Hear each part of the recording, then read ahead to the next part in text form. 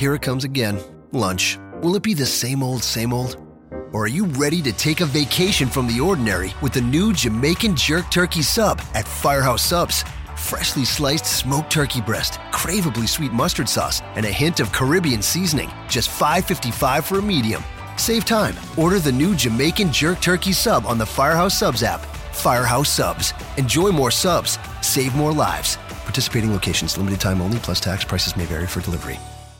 This podcast is a member of the Voices of Wrestling Podcasting Network. Visit voicesofwrestling.com to hear the rest of our great podcasts, as well as show reviews, columns, opinions, and updates across the world of wrestling. Attention.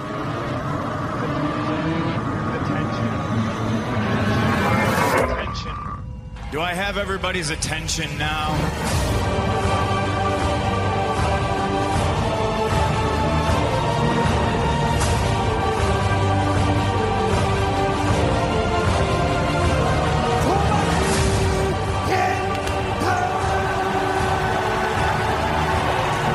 Jacked up just thinking about this match, and I'm standing and pacing in my bed.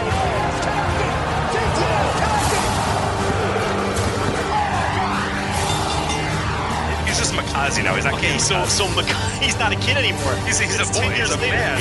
He's man Makazi.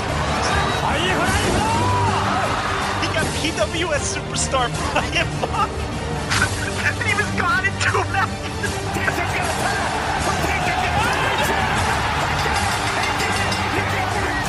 So it's Ingo Bernalis. Bernables. Ingobernables. And nothing about. Look at that knee falling down. He's back. The man of 1,000 holes. You're missing a B there, but that's...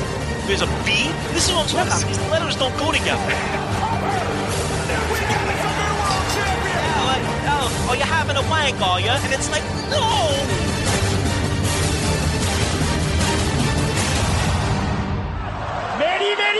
Meki, Pishi.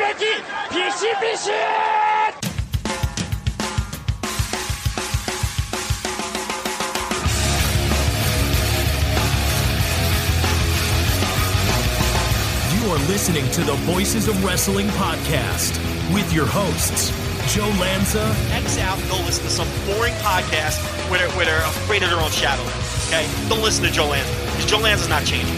And Rich Craich. I like him. Who delivers this guy in a big spot? Joe, don't yell at me. I like him. In the big spot, who delivers better than this guy? Stop yelling at me. I agree. All right, welcome once again to the Voice Wrestling Podcast. I am Rich Craich, alongside, as always, the king of banter himself, Mr. Joe Lanza. Joe, how are you doing?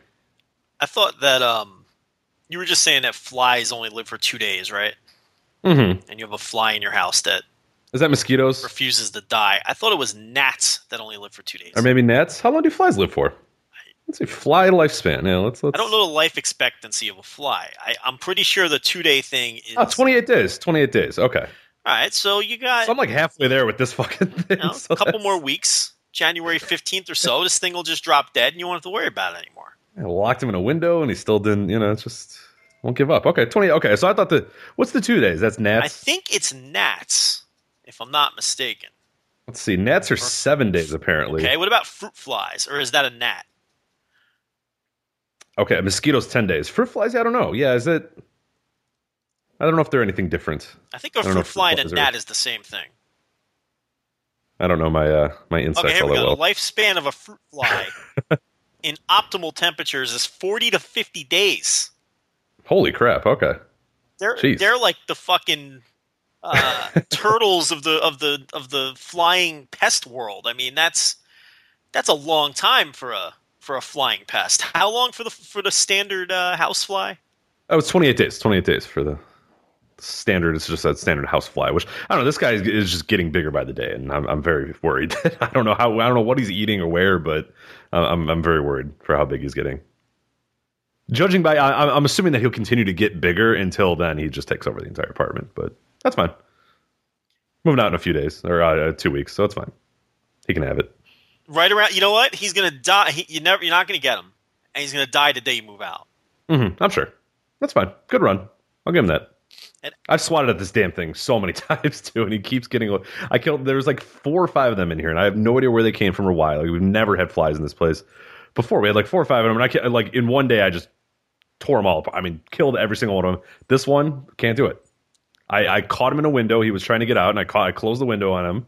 I said, good. No, he's gone. And then I went to open that window randomly one day, forgetting that the fly even existed. I opened it, and then it's this big-ass thing. And he got bigger while he was in there and just right past. I was like, how did he sustain himself trapped? I have no idea. 2 days. The screen he in the stood window. in the windows. Yeah, I don't know. And it was cold, too. Like, I don't know. I assumed that we had, like, snow. It was, like, below zero. I don't know. It's very strange.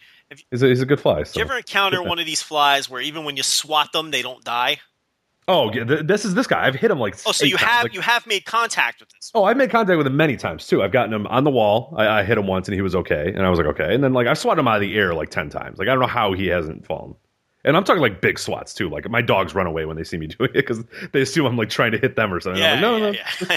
They're like, oh god, what did I do? And I was like, nothing. I'm just trying to kill this fly. And like, I kind of wish I had a cat because cats probably would have taken care of. One of my dogs chases flies like a cat.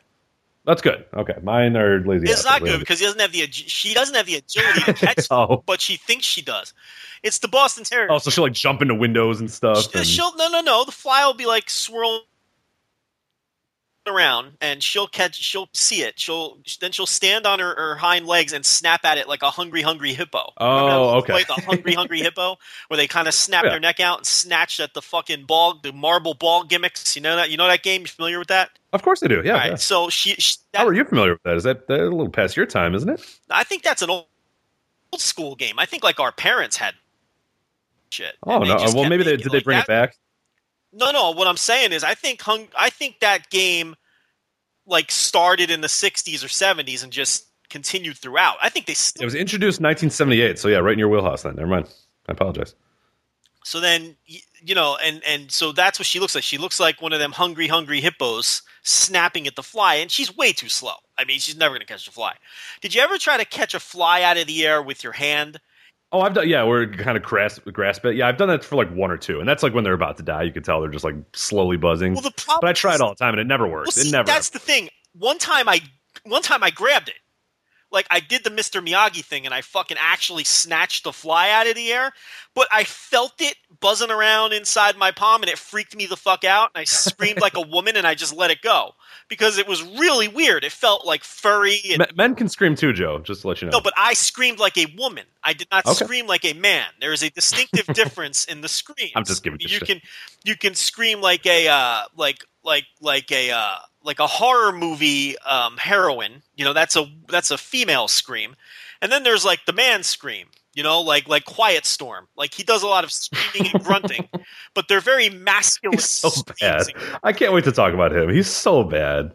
God, he's the worst. Yeah, and then you have like Jamie Lee Curtis, or a more contemporary reference, a Danielle Harris, let's say, who who scream, in these horror movies, a very feminine. It was a very feminine scream when I felt that fly in my hand. It was very embarrassing. I'm glad no one was around. So I let it out. Danielle Harris is your babe, right? Danielle Harris. That's like your big Hollywood crush, right? Listen, that is an exceptionally attractive woman. She is a very good looking woman. I would shave a couple years off my life to take a crack at that. There's no question about it. Wait. Oh, I see what you're saying. I thought you meant like you're going to get younger. I was like, well, I don't know. That just benefits you in all ways. No, I mean, like, yeah. You'll live less. You'd rather live less if that's okay. If like the sex gods said, listen, Joe, here's the deal. You can take a crack at Danielle Harris, all right? But instead of dying at 74, you have to die at 72. Well, why? Yeah, why not? Of course. I mean, you make that. What the hell are you going to do? What the hell are you going to do from 74 to nothing? Definitely not bang anyone that looks like Danielle Harris. No, so you're not going to trade. You absolutely make that trade. So as I'm saying, I definitely shave at least 2 or 3 years off my life to take a crack at that. So there's no question about it. And that's despite the fact that she has like enormous tattoos. And that's usually a turnoff for me. I can deal with smaller tattoos, but she's got like this enormous tattoo on the side of her body. Like, I don't know what the fuck it is. Some kind of dragon bullshit. And I usually don't like that. but she's so in my wheelhouse. She's so up the Lanza alley that it doesn't matter. It really doesn't matter. The tattoo is irrelevant. It would have to be like, I don't know. It'd have to be a tattoo of let me think of what could be the worst possible tattoo where if someone was just right in your wheelhouse, you'd just be like, no, I can't do it. Like, is there anything possible that would just drive you away? Face tattoos always get me kind of weird. Like when people have like, and it doesn't matter who it is, like whether it be like somebody from one of their family members or like a celebrity or an athlete that they're like, whenever there's like a fake, because it never looks good. Like nobody ever does it really well. Even like good tattoo artists, when it's like, oh yeah, this is like my grandma or whatever, it just kind of looks weird. And it's kind of like that person's like staring at you. And I don't know. I have like a weird phobia about it where I'm just like, it's kind of creepy. I don't know. It's usually like their child when they were a baby. That's weird. Yeah, or stuff. Yeah, stuff like that's just like weird. And then you like look at it and you're like, oh, it's kind of odd. Like, yeah, I don't want your like dead dad staring at me. Like that's just kind of weird. Like, you're right. It's usually someone dead, like a cousin who had a rough life. You know, it's like they get their face on the side of their, but like, God, it's an awful tattoo. I mean, and it just never looks good. There's like no way to make it look really good. And like I've seen even like the best of the best ones, and it still just looks hideous. It's like awful. Even if you put like your kid on there and stuff, and like it's good stuff, and I get it, and it's real cool, and like I'm glad you're doing it, but it's just like it's just not me. I can't do it. I'm not a big tattoo guy anyway. I think do you have any tattoos? I have no tattoos. No tattoos. Yeah, I didn't Zero body. I'm not a body. Are you ever planning on it? I would never get a tattoo. And yeah, I don't like anything long enough to get a tattoo. You know, like if you told me right now, like, hey, what is like? If you told me 10 years ago, hey man, what do you love so much that you're gonna get tattoos of? It'd be like Tupac and like Chris Benoit or something. You know what I mean? Like it'd be like terrible tattoos. Or like in 2004, I'd be like, oh yeah, like I love Chris Benoit and Tupac are like my two favorite things in the world. I bet you like, there's someone with a Chris Benoit and Tupac you know tattoo somewhere, like both of those things that probably exist. Like Chris Benoit, Tupac, and like Pamela Anderson. Like they have right, exactly. Like what would you do in like 15 years ago? What would your tattoos be? Like what are we talking about? The year 2000. Like what did you love in the year 2000? Oh my God! Other than Pro Wrestling Noah, but the year 2000. 2000. Yeah, let me think. As you're bringing in the millennium, what was your favorite things in the world? I probably would have had a Kurt Warner tattoo. Well, that would have held up. That would have held up. That would have been kind of embarrassing. I mean, what if it was Kurt and Brenda Warner, like embracing? That'd be a pretty awful tattoo, right?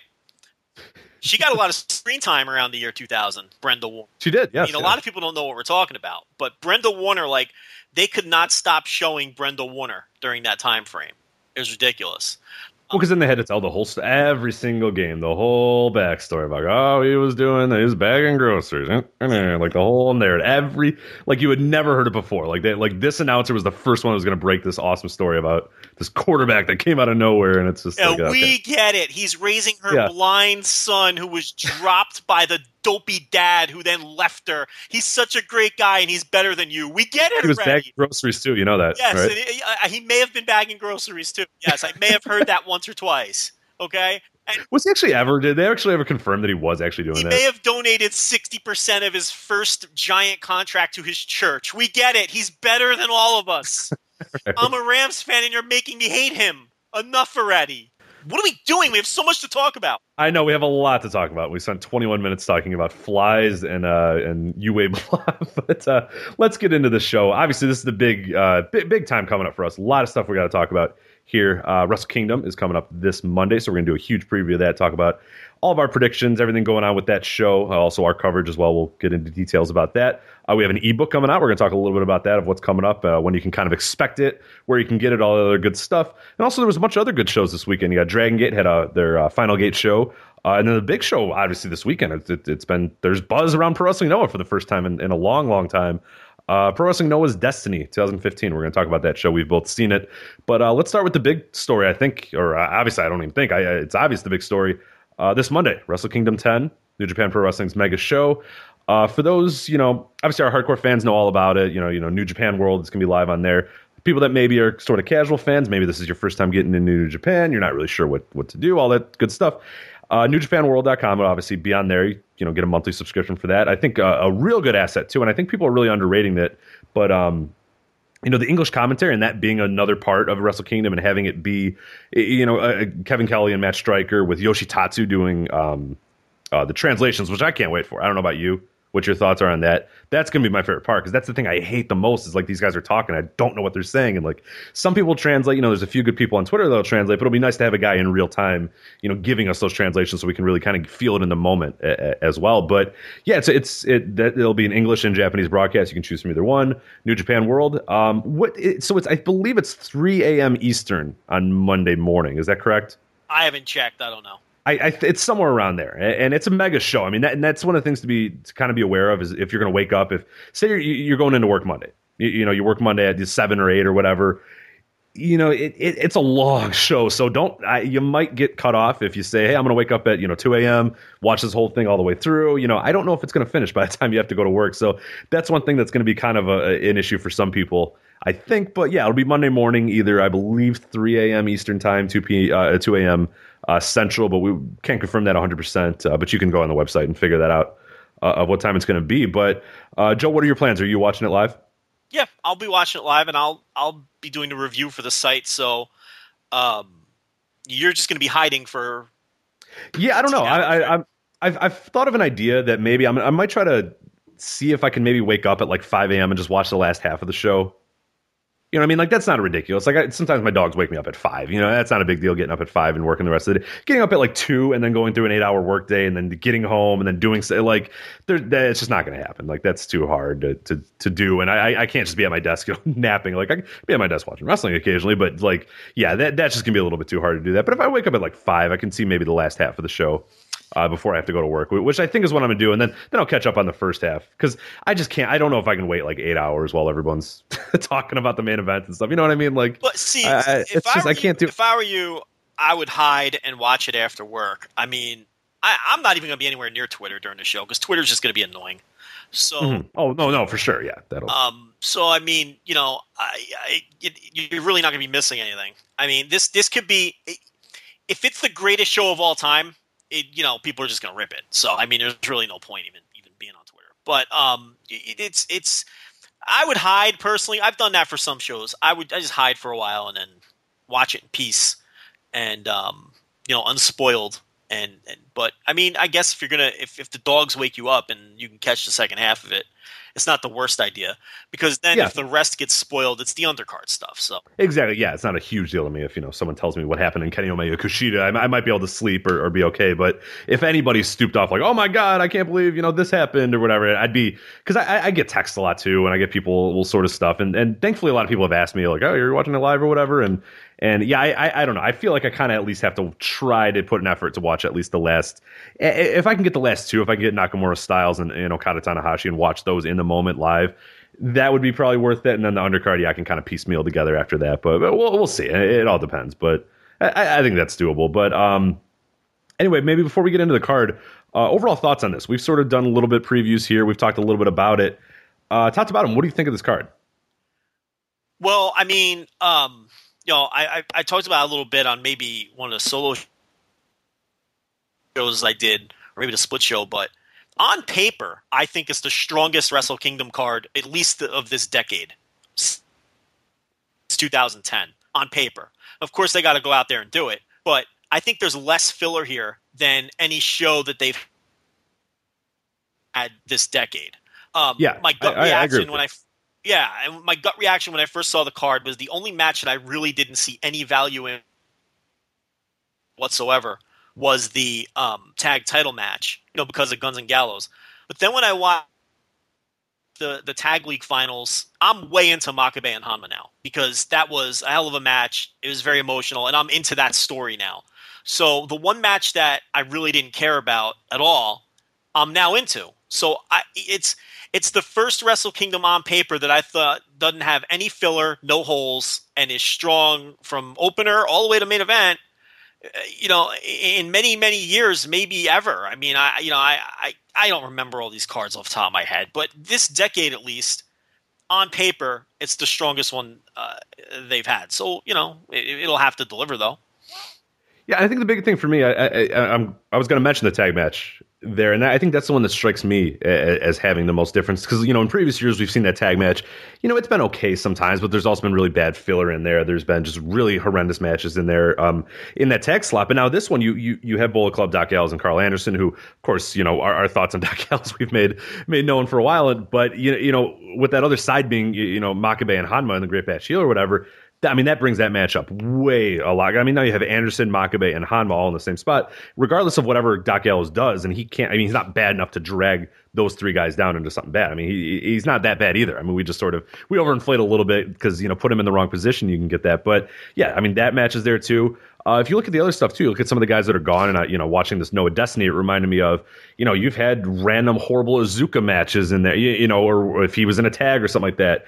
Some of the previous Yano matches have been, kind of just, they've been fun little sideshows, but this one could be legitimately good, and that's a big difference as well. So yeah, I agree with you. If you look top to bottom, there's really nothing on this card that strikes me as, I don't want to see this. Like there's almost every single thing on this card seems like, okay, this is not worth skipping. This is completely worth all of my attention, to the point where, I look at like a Goto Naito match, and that's maybe on the lower half of my anticipated matches. And that's crazy, because that's going to be pretty good. So like when that's your, lower half, when you talk about the four-way tag, the four-way junior tag, and, Goto Naito being like the matches lower on my list that I'm anticipating, you're talking about a really goddamn good card when you talk about that. So let's kind of go over the card here real quick. We'll give sort of our predictions, thoughts on every single match. So obviously we start off now with the pre-show match, the New Japan Rumble / Rambo. A lot of interesting names in this year's class of the Ramble for many reasons. Of course, with a lot of kind of imports coming in. Of course, the Ring of Honor World Championship match, a bunch of other stuff. We're talking about a really legendary class in this Rumble, which is kind of depressing, but also kind of interesting as well. You got guys like Tenzan, Kojima, Yuji Nagata, Liger, to a lesser extent. A guy like a Tiger Mask as well. It's in here, but the guys that we know so far, we got Tenzan, Jado, obviously Jushin Thunder Liger, Manabu Nakanishi, Ryusuke Taguchi, Satoshi Kojima, Tiger Mask, and Yuji Nagata are guys that we have in there quite yet. What are your thoughts on this Rambo, and maybe some surprise guys you think we're going to see here join the class? I don't know who the surprises are going to be. I don't know if they're even going to have surprises. But, the main thing here is I see a lot of complaints that, a lot of guys are disrespected by not, being on the card. Your Kojimas, your Tenzans, people like that. But the fact of the matter is, the time comes where, these guys got to move down. It's look, no one's a bigger Kojima fan than I am. I think everybody, longtime listeners, know that. He's probably my favorite wrestler in the company. But, it's... And on the other hand, if we had all these guys on the main card, you'd be hearing complaints about how stale the company. Could you imagine? Yeah, if it was Okada, Kojima, or yeah, like no, but I mean, like if, club, like yeah. So you'd just be hearing that. You'd be hearing the complaints that it's stale. So these guys have had their time, and now it's their time to slide down the card a little bit. And you're going to see other people like Tama Tonga and Bad Luck Fale and whoever else. It's their time now. These are younger guys, and they're on the card now. So I don't really have a problem with it. It does, it is a little sad to see some of these guys relegated to this. It was weird seeing Yuji Nagata in it last year. He looked a little out of place. And it's going to be weird seeing guys like Kojima and Tenzan in it this year. But, it happens to everybody. It's nobody stays young forever. So, and there's nothing really to evaluate here. It's the pre-show match, and it's a silly little battle royal. And for the rest of the matches on the card, I'm going to do a gimmick where I give the floor and the ceiling. But for this match, I'm not even going to do that. It's just going to be, a silly little battle royal, and hopefully it's fun. Yeah, right. And the fun is going to be in, if it does happen, that, the guys that come out. And that's what was last year's, too. We had no idea what to expect this thing. And then all of a sudden we get, just Fujiwara coming out and stuff. And then it was just off the rails. I mean, I remember people were watching it. They weren't quite really sure what to take. And then, a few minutes in, everybody was just going nuts because it was just a hilarity. That's all it was. And that's all it'll be again this year. And I'm sure, whatever. It's just not a big deal. Yeah, getting caught up in who's in it isn't a big deal. It's just... I like the idea of the Rambo Battle Royal better than the 10-man tag that shoehorns everybody on. Oh, that sucks. God, yes. Yeah, dear God, yes. Yeah, because that's even less time. At least these guys get a little bit of time to be in the ring. They get their little fun little entrance or whatever. That 10-man stuff is just like, okay, yeah, would it be better if Tenzan had a minute and a half of ring time to do his little hissing Mongolian chops and then get tagged out? Like, that's no fun. This is a lot more fun. Yeah. And that's what you're going to get. I mean, they're not... It is what it is. But there's no official stipulation where the winner... There isn't. Shot. No. That's just kind of a deal they did with Nagata last year. So they may or may not do that again, but I think some people are kind of expecting that now. That there's not. I've read no official stipulation where the winner is guaranteed any kind of title shot or anything. So that may have just been a thing last year. So keep that in mind too. Yeah, exactly. Yeah, but it's a good little story to tell, and it gives you an easy title match, down the line too, as if you want. So maybe they'll do it. But yeah, good idea, and I think they should do that. I mean, because you have the 2 new beginning shows every year that you can do it on, or you could even do it on a Gasp, a Kurikan show. God forbid you do a title match on a Kurikan. Title match on a Kurikan. So it's something I think they should do, but we're spending way too much time on this battle royal. Yeah, exactly. Let's move on to the true opener, the 4-way tag team title match for the IWGP Junior Heavyweight titles. You have Red Dragon, Bobby Fish, and Kyle O'Reilly, the champions, defending against Matt Sydal and Ricochet, the winners of the World Tag League, or the Super Junior Tag League. Roppongi Vice, Beretta, and Rocky Romero, and then the Young Bucks, of course, Matt and Nick Jackson. What are your thoughts on this guy? Obviously, as we've said a million times, this should be Red Dragon against Ricochet and Sydal. I don't think you'll find anybody in the world who would disagree with that. That should be the match. Did you? You apparently didn't look at Twitter when I... Yeah. Oh, did you not see that? People were going nuts at me. Oh, what about the rematch clause of the Young Bucks? Or, these guys all deserve... Because, oh my God, you should have seen my Twitter mentions when I mentioned that. Wait, so immediately after the World Tag League, I had people going, well, it makes sense. Yeah, yeah. People are, it makes sense because the Young Bucks need their, rematch clause because they're the champion, the former champions. And then, Roppongi Vice beat, I forgot who they beat, Red Dragon or something in the Junior Tag League. I forgot who they beat exactly. So they deserve the title shot as well. I was like, no. The guys won the trophies. Like, the guys won the trophies deserve it. Not the former champions. That doesn't... Because then people were going, oh, well, what about the rematch clause? And I was like, okay. And then I listed, 15 titles in the past 2 years that have not had rematch clauses. But, Yeah, that's just indefensible. I mean, you can't... The 4-way... The only justification for it is to get everybody on the show. That's the only reason they're doing it. But from a storyline perspective, it's awful. It's terrible, and you can't defend it. Rematch clause is nonsense. There's no such thing. Doesn't exist. That's just make believe, and it's like it's a WWE thing. Yeah, that people sort of think that every other wrestling company does that, and they don't. And it's a WWE thing that they only invoke like when they want to tell a lazy story. It's not even right, exactly. It's not anything that's like this mandatory thing that happens every day. It's just silly. This is dumb. There's no reason. Like, why even have that tournament if the winner doesn't get a title shot? I mean, it should be. Look, there was other things you could do here. If Rocky Romero's really on his way out, then you could have stuck RPG Vice in the Rambo. Or you could have done Young Bucks versus Roppongi Vice and had Roppongi Vice put over the Bucks on the way out, and then the Bucks get the next title shot. So there were other options here other than the 4-way. The 4-way was the very worst option. There was no worse option than doing a 4-way. So, it was the wrong booking move, but we're beating that to death. Floor and ceiling, the floor for this match, if it's sloppy and they don't get a ton of time, and they're rushing through a bunch of spots, it's not a cohesive match. 2.5, 2 3/4. The ceiling for this, everything clicks. They get a decent amount of time. Look, you've got tremendous wrestlers in this match. Some of the best wrestlers in the world are in this match. So if everything goes right, the ceiling for this is about 4 stars. Oh, absolutely. Yeah. And I think it's probably going to be about that. I mean, of course, time is going to always be an issue, with this sort of match and it being the opener and there being so many guys in there. And that's another reason why I always want the singles, or not the singles match, but the one-on-one, the 1 versus 1, the 1 team versus 1, because you just get more time for the matches, for the guys to develop, the match to develop, all that sort of stuff. Because, if you get 8 minutes or 8 or 10 minutes or whatever, it's, or even 12 minutes with this amount of guys, it's just hard. It just kind of gets packed in and then people sort of get upset because it's just kind of a spot fest. And that's what it's going to be. It's going to be a lot of stuff happening in 10 minutes or whatever. But for me, I'm cool with that, especially as an opener, of a big, long show. I'm cool with a very quick, fast-paced thing to kind of kick this things off. And yeah, I'm cool with it. It's going to be pretty good. I think one other thing as well, we sort of mentioned it a few weeks ago, but I think it's important to mention again.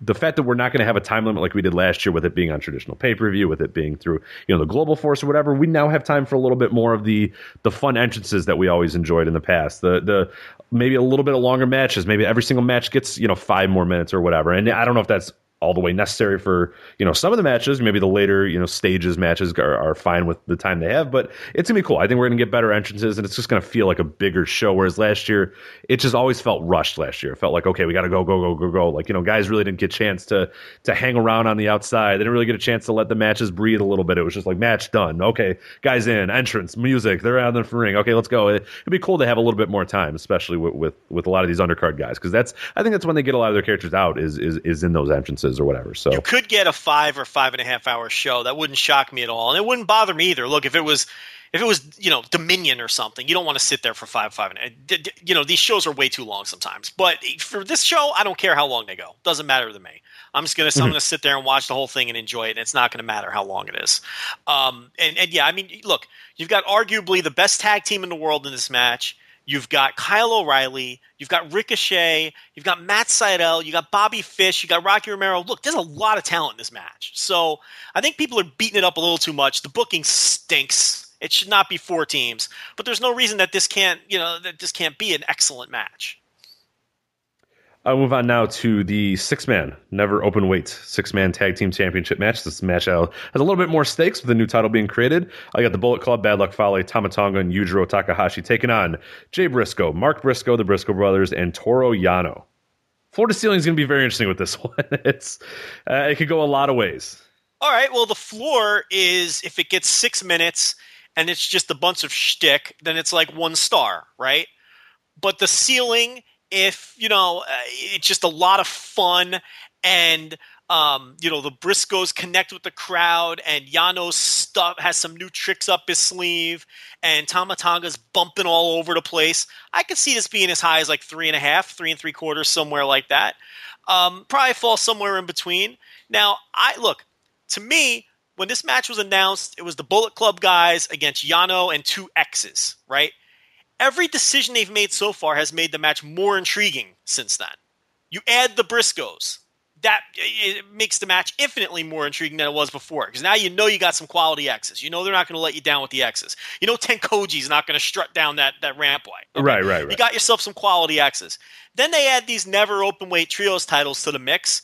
And despite what all these mentals on Twitter have to say, how this is the worst decision ever, oh my God, it's not a big deal. If anything, it adds a little bit of intrigue to the match. And it adds a little bit of intrigue to some of these 6-mans that you're going to see later on in the year. I mean, there really is no downside by adding these silly little... Right, we talked about that a lot last week as well, as the tremendous benefits of doing that or whatever. It's just, the downside is there's nothing there, and there's really no downside. There's zero downside. There's zero downside, and the positive is that now on these random 6-mans, on random shows where we go, oh my God, it's another meaningless 6-man, it might be a somewhat meaningful 6-man. There you go. That's now you get a little juice because there's a title at stake, or you get a little juice because maybe there's a match where the winning team might get a title shot. And look, we say there's no negatives. There might be no positives either. It might just be some meaningless belt that they don't care about. Oh yeah. But it might just be even. It might just let's let them try. How about we let them try? Yeah, why don't we let them see what they do with it first? Look.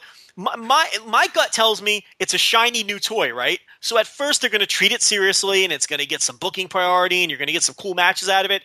And then I think about halfway through the summer going into the fall, they're just going to forget about it and it's just going to be, a random undercard title that you see defended maybe on every other show and that means absolutely nothing.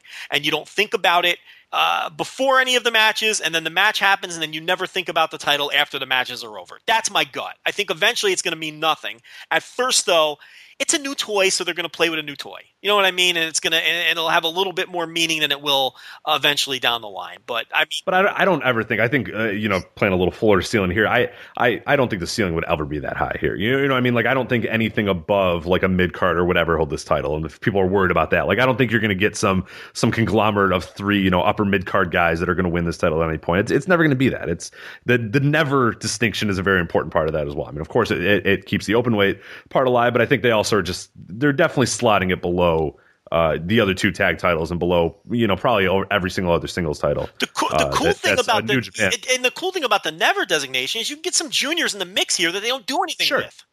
And that'll be up to them. I mean, I really hope they do that. We've seen some issues with, mixing the two there for a little bit, but the never distinction, it is important. And I hope they do take full advantage of that, because there's a lot you can do with that then. You can have the young boys go for stuff. You can have a lot of these juniors who just kind of a lot of time of the year just sitting there doing nothing. It'll be a really good chance for them to maybe get a few title shots here and there. I would say go you know how they're very protective of title shots in a lot of ways, which is fine with the other titles. I would have this thing get defended all the damn time. You know what I mean? Yes. Like, I don't think there's any downside of that. I don't think I'm not saying every single show, but any show with any sort of somewhat amount of meaning, this title should be defended. There is every single time. There is zero reason for this title not to be defended on every Korakuen Hall show. Right. I mean, exactly. why wouldn't it be?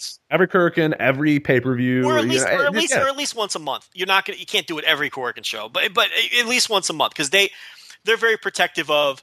They don't announce another title match until the other one takes place, because they don't want to give away results and stuff. You know what I mean? So once a month, though, absolutely. I mean, there's no reason this title shouldn't be defended every month. And the other thing about this title is, who gives a shit how many times it changes hands? I mean, it's just a silly thing to keep guys busy on the undercard. But again, like you said before, at least give them a chance to see what they're doing. Let's see what happens first. It might be really cool. It might mean nothing. I mean, we don't know. We don't know anything yet. All right, let's move on to the imports here. The ROH World Championship match. Jay Lethal, the champion, defending against Big Mike, Michael Elgin. Okay, so floor is no one cares about Jay Lethal. Elgin and Lethal's nervous. Biggest crowd by far he'll ever wrestle in front of. And does he strike you as a guy that would get nervous in this situation? Listen, we're doing floor ceiling. Okay. Right. This is the floor, and he just doesn't have a good performance. Big Mike freaks out because there's 35,000 people there, and they have a 2-star match where they just go through the motions and play it safe. Ceiling here, first of all, Big Mike is over. So people are saying, this is stupid. No one's going to respond to this match in the Dome. 2 foreigners. Big Mike is over in New Japan. I mean, what shows are these people watching? The fans love this guy. And look, the tag league, he was arguably one of their top, I don't know, maybe 5 guys. I mean, they were going nuts for him. And not just Tanahashi. When the tags would go to Elgin, people were going, yeah. Like, you know what I mean? Like, people loved him. And then G1 too. I mean, halfway through that G1, it was obvious that was a guy that everybody was in love with in those crowds. So yeah, that's a bizarre take to have, because they love him. Yeah. And I mean, look, I get it. It's the Dome, and sound sort of evaporates in that building sometimes if they're not going apeshit for something. And there will be more casual fans there who may not know. Look, it's very possible. It wouldn't shock me if the match gets no reaction. But I think in Elgin, I trust. I think Elgin's over. So they're not going to know who Lethal is. They're not going to about Lethal. But I think that they'll get behind Elgin, especially and especially if the match is really good. If they're smart, they're going to come out like a house of fire in this thing and not fuck around. And yeah, don't make this a typical. And I'm saying that because I enjoy Jay Lethal's title defenses right now, but it can't be one of those sort of ones that he does in Ring of Honor, because he plays that character quite well in Ring of Honor. It's perfect and it fits him. He cannot. I mean, I think he's smart enough to know that. I think he's a good worker, smart worker as well. He's going to get that as well. That he can't go in there and start working his heel shtick and working it super slow. And I mean, he knows that they probably just gotta. They're not going to know who you are. So man, just work it slow at the beginning, but then get it going. Just really hit it there quick. They just got to come out and work a spot fest. They really do, to keep the fans engaged, and that's fine for the spot on the card. He can't come out there and grab Elgin in a side headlock and grind him down into the mat. They can't do that because they don't know who Lethal is. So they got to go out there and just work fast. They got to work like that damn. You know what they got to do? They got to work exactly like that match we just saw at Destiny between O'Hara and Kano. That's the match they need to have. They need to have an 11-minute match where they just throw bombs, and that they'll win over the crowd that way. So to me, the ceiling on this is time will be an issue. Provided they get enough time, they could flirt with 4 stars. They're good enough to do that. So but it could be they could be nervous. It could fall apart, and it could get no reactions. I think I'm going to go. I mean, sort of my prediction would be somewhere in the middle of those two. I have a hard time believing that they're going to have the time or really be able to get a true 4-star out of here. But I think a solid 3-star is completely plausible here. We actually we'll go back here a little bit. We haven't done really predictions about who we think we're going to win, so I'll kind of go back a little quick. Rambo, I think I have Kojima. I believe you have Kojima as well. I have Kojima too. Yeah. Okay. The junior heavyweight title match. Who do you got there? I mean, it doesn't matter. Flip a good. I think I would say flip a coin, but you need 2 more sides. But yeah, anybody but I don't think Roppongi Vice is happening. No, and I think they're taking the fall too, obviously. So Mhm. I'll say Red Dragon retains. Okay, I'm going to go with that as well, but just as easily the Young Bucks could win. It's the junior titles. Who the hell knows? 6-man, the Briscoe brothers Yano. What was your prediction there? Because this is interesting. You can you give it to the Briscoes and they kind of hold them until Ring of Honor comes to town. Do you waste the Briscoes on one of those that title match when the Ring of Honor is in Japan, or do you figure out a way for the Briscoes to come back? I don't know. It's kind of interesting there because they're the team that jumps off at me right away because I don't know about the Bullet Club team, but it just seems kind of weird. But I'm still going to go Briscoes Yano winning those. Oh yeah, titles. I don't think Bullet Club has any chance. I don't think you bring in Briscoes for this and do all this and put a title and then they lose. I mean, that doesn't make any sense. So I think that team definitely wins. You think they hold them until Ring of Honor comes to town? Yeah, we'll see. It's not that far off. I mean, yeah, and that's they may not even have another match until then, other than the New Year's Dash. I mean, they're not going to be around for Fantasticomania. So, and who says they're going to work the tour after? I don't. So it's very possible. Interesting. And then they might already forget about these titles by April. When we're talking about it now, they might just be like, you know what, the Briscoes, it's fine, whatever. Don't worry about it, guys. Really, anything could happen with these titles. I mean, they could be abandoned. Exactly. They could be, who knows? I mean, you just have to see. And then Lethal Elgin, that's a match we were on. You think Lethal retains here? I don't know, man. This is a tough one. I think the booking is very political. I think it'll say a lot in terms of how Elgin's not even under Ring of Honor contract, right? I don't know his exact status right now. So it's they might just put but he's the guy that's over in Japan, and Ring of Honor needs to sell tickets to those shows. So I can see him winning. At the same time, I could see them using Elgin to get Lethal over, so their champion is over on the shows. But wouldn't the safer play just be having Elgin as your champion if you're going to run the shows in Japan? So you could always beat Elgin later in America. You know sure. What I mean? It's but that just tells you, I wonder is I would assume Ring of Honor is booking this match. If New Japan's booking the match, I mean, I think Elgin would win. There's a lot of moving parts here. Yeah, it'll be interesting to see. Yeah, this is one that I really have trouble predicting. I mean, it's easy to say, Lethal will win because, that's a Ring of Honor champion. They don't want to change the title, in a show in Japan that a lot of their fans aren't going to see. But at the same time, if this relationship's a big deal to them, that it'll be fun. And then also, it'll be something that's beneficial for them as well to sort of show how strong that relationship is. And then at the same time, we've talked about it a lot. We've talked about it with this match as well, where people are going, oh my God, why is this match happening or whatever, is that, Ring of Honor's coming here. They're running shows in Japan. These guys have to get over. They have to know. You can't just run a show and have these guys on a poster and go, yeah, Ring of Honor's here, and have people, they don't know who any of these guys are. In one respect, I think, having Elgin as a champion makes a lot of sense, but it could also be just a showcase match for Jay Lethal to say, hey, look, here's Jay Lethal. Oh, by the way, he's coming to town, in February, March, or whenever. I forgot exactly when the shows are. So I think from that respect, you can have Lethal still win, but also do it in a way where they put him over big, and that's the champion, and oh my God, he's coming back, and maybe you have a rematch. Maybe Elgin goes for the title again in that show, and maybe he wins it there, something like that. I don't know exactly. I kind of go with Lethal still winning just because from the political standpoint, I would do that. But I don't know. I mean, there's a lot of play out here. Do you have a problem with the Ring of Honor title match on this show? No, and again, that's what I just said, and that's I argued with people as well about that, and a lot of people did get it, but I mean, you got to think of it from a business standpoint, is that Ring of Honor is running a show in Japan. Ring of Honor, this company that who they are, I know who they are, and they're business partners, and they're helping each other. Yeah, exactly. So they're running the show. If they just put up a poster and said, hey, we're running a Ring of Honor show in Japan or whatever, and didn't have one of their top two guys, showcased or their title showcased or whatever. I mean, you can't do that. It's just, that's why the Briscoes are here. That's why Lethal's here. That's why Elgin's here, is that they're running a show in Japan. These guys need to get over. These people need to be over with this fan base, or at least in some way the fan base recognizes these guys a little bit, because you just can't trot out Jay Lethal on a random show in Japan and go, yeah, there you go, and have people buy it. That's just not how this business works. So yeah, it is what it is. To me, it's an odd complaint. It's the third show on the card, and it's their business part. And look, when they had that relationship with TNA, they had TNA wrestlers on Wrestle Kingdom all the time. Oh God, I mean, what was that one? What was it, Wrestle Kingdom? I guess it was 2010 or 2011. It was either 2010. It was 6. The one with one of those. Yeah, I forget the year. The one with the awful Jeff Hardy Naito match, and half the card was TNA guys. A ton of TNA. Look at that! Look at that lineup. It was Beer Money was unbelievable. Beer Money was on the show, and it's like, this is nothing new. You're in business with people. You bring on. I don't think it's a big deal because it's third match of the show. And I also don't think.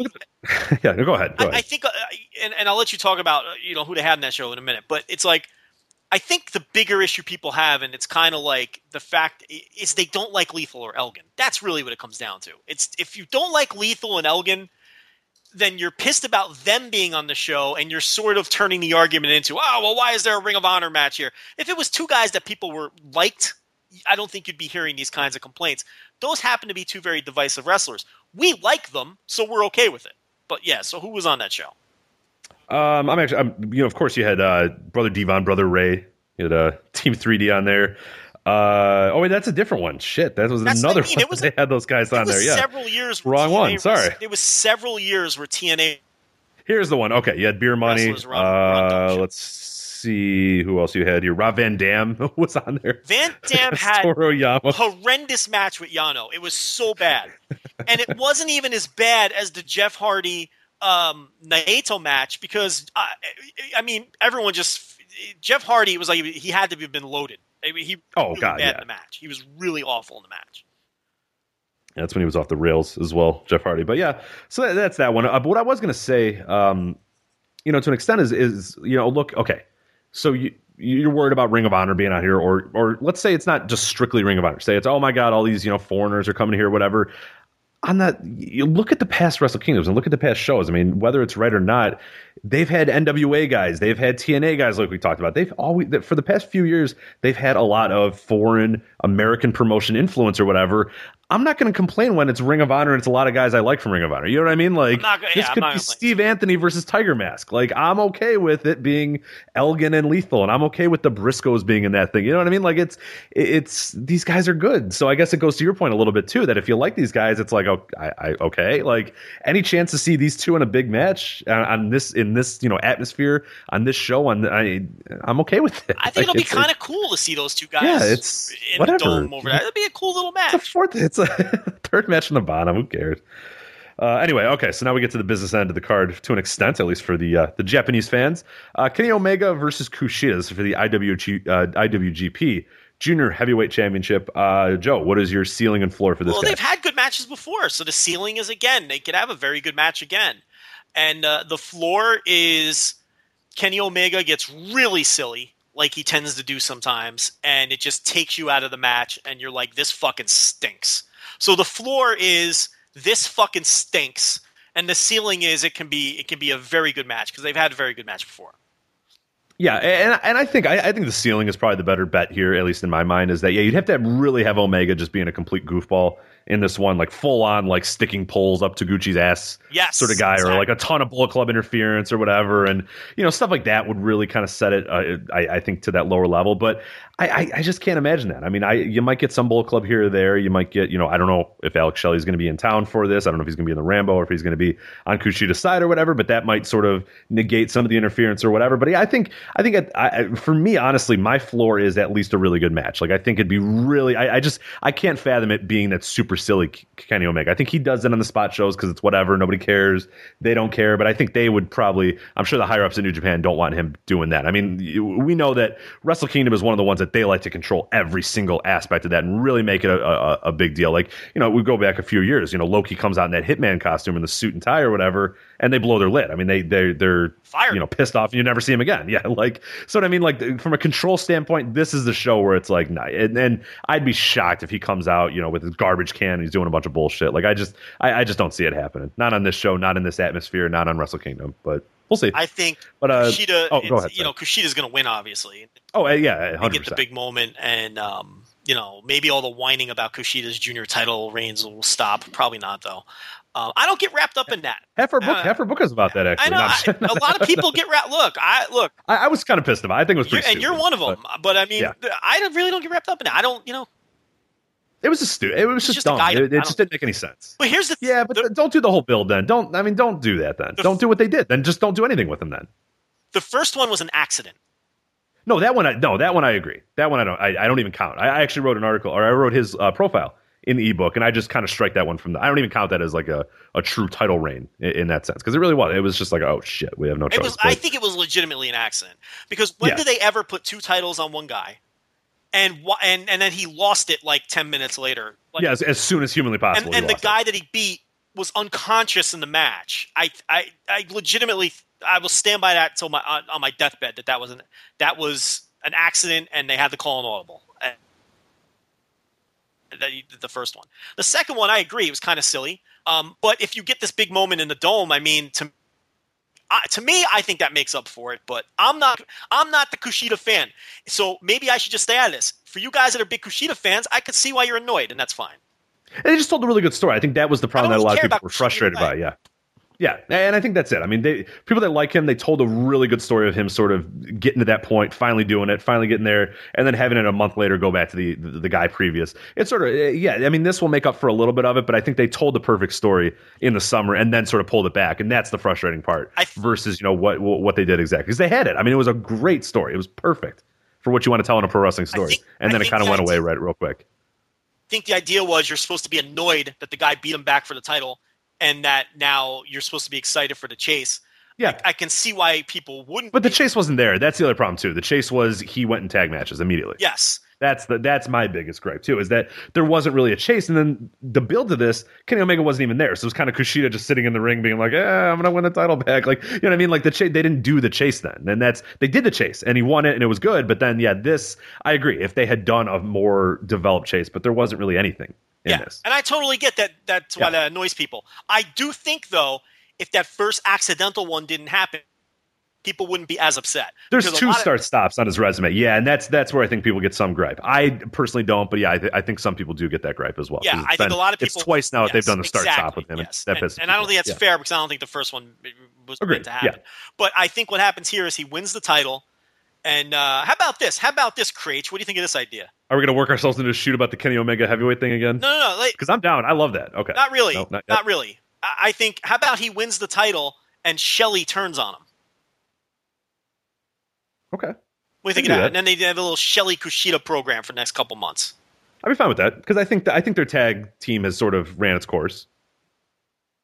So, yeah, I'm cool. And then that also gets Omega out of there, too, and you can do something else with him, because if Shelley and Kushida are... But what about his rematch clause, Joe? He's gonna next match. No, you had something going here. I'm sorry. Go. What'd you have? No, that was it. Because if that's the direction, Kushida and Shelley, then Omega can move on, and you can work yourself into a shoot about the heavyweight thing. Yeah, exactly. So, which I will, because that's awesome. All right, so I'll move on to the next match, IWGP Tag Team Championship match. We talked about it a little bit at the top of the show. Bullet Club, Doc Gallows, and Carl Anderson, the champions, defending against Great Bash Heel, the last bastions of Great Bash Heel, Togi Makabe and Tomoaki Hanma. Yeah, so Hanma's going to drop the fucking headbutt on one of these two geeks, and we're never going to see them again, hopefully. And the ceiling doesn't get any higher than that, baby. Get Guns and Gallows out of here forever. And there is no floor. Well, Anderson could stay if he wanted, but that's the whole point. We got to get rid of Anderson to get rid of Gallows. Okay. Yeah. And to get rid of this fucking stale ass tag team. Okay. Can you imagine if Gallows just hangs around? Like, what would he do? You know what I mean? Like, it'd be like him and Tonga or whatever, just doing like the same. They just tell the same story. Like, it just he'd be like Doc from Aces and Eights. You know. Right. Exactly. You know what they'll do? Whatever happened to that guy? I'll tell you what they're going to do.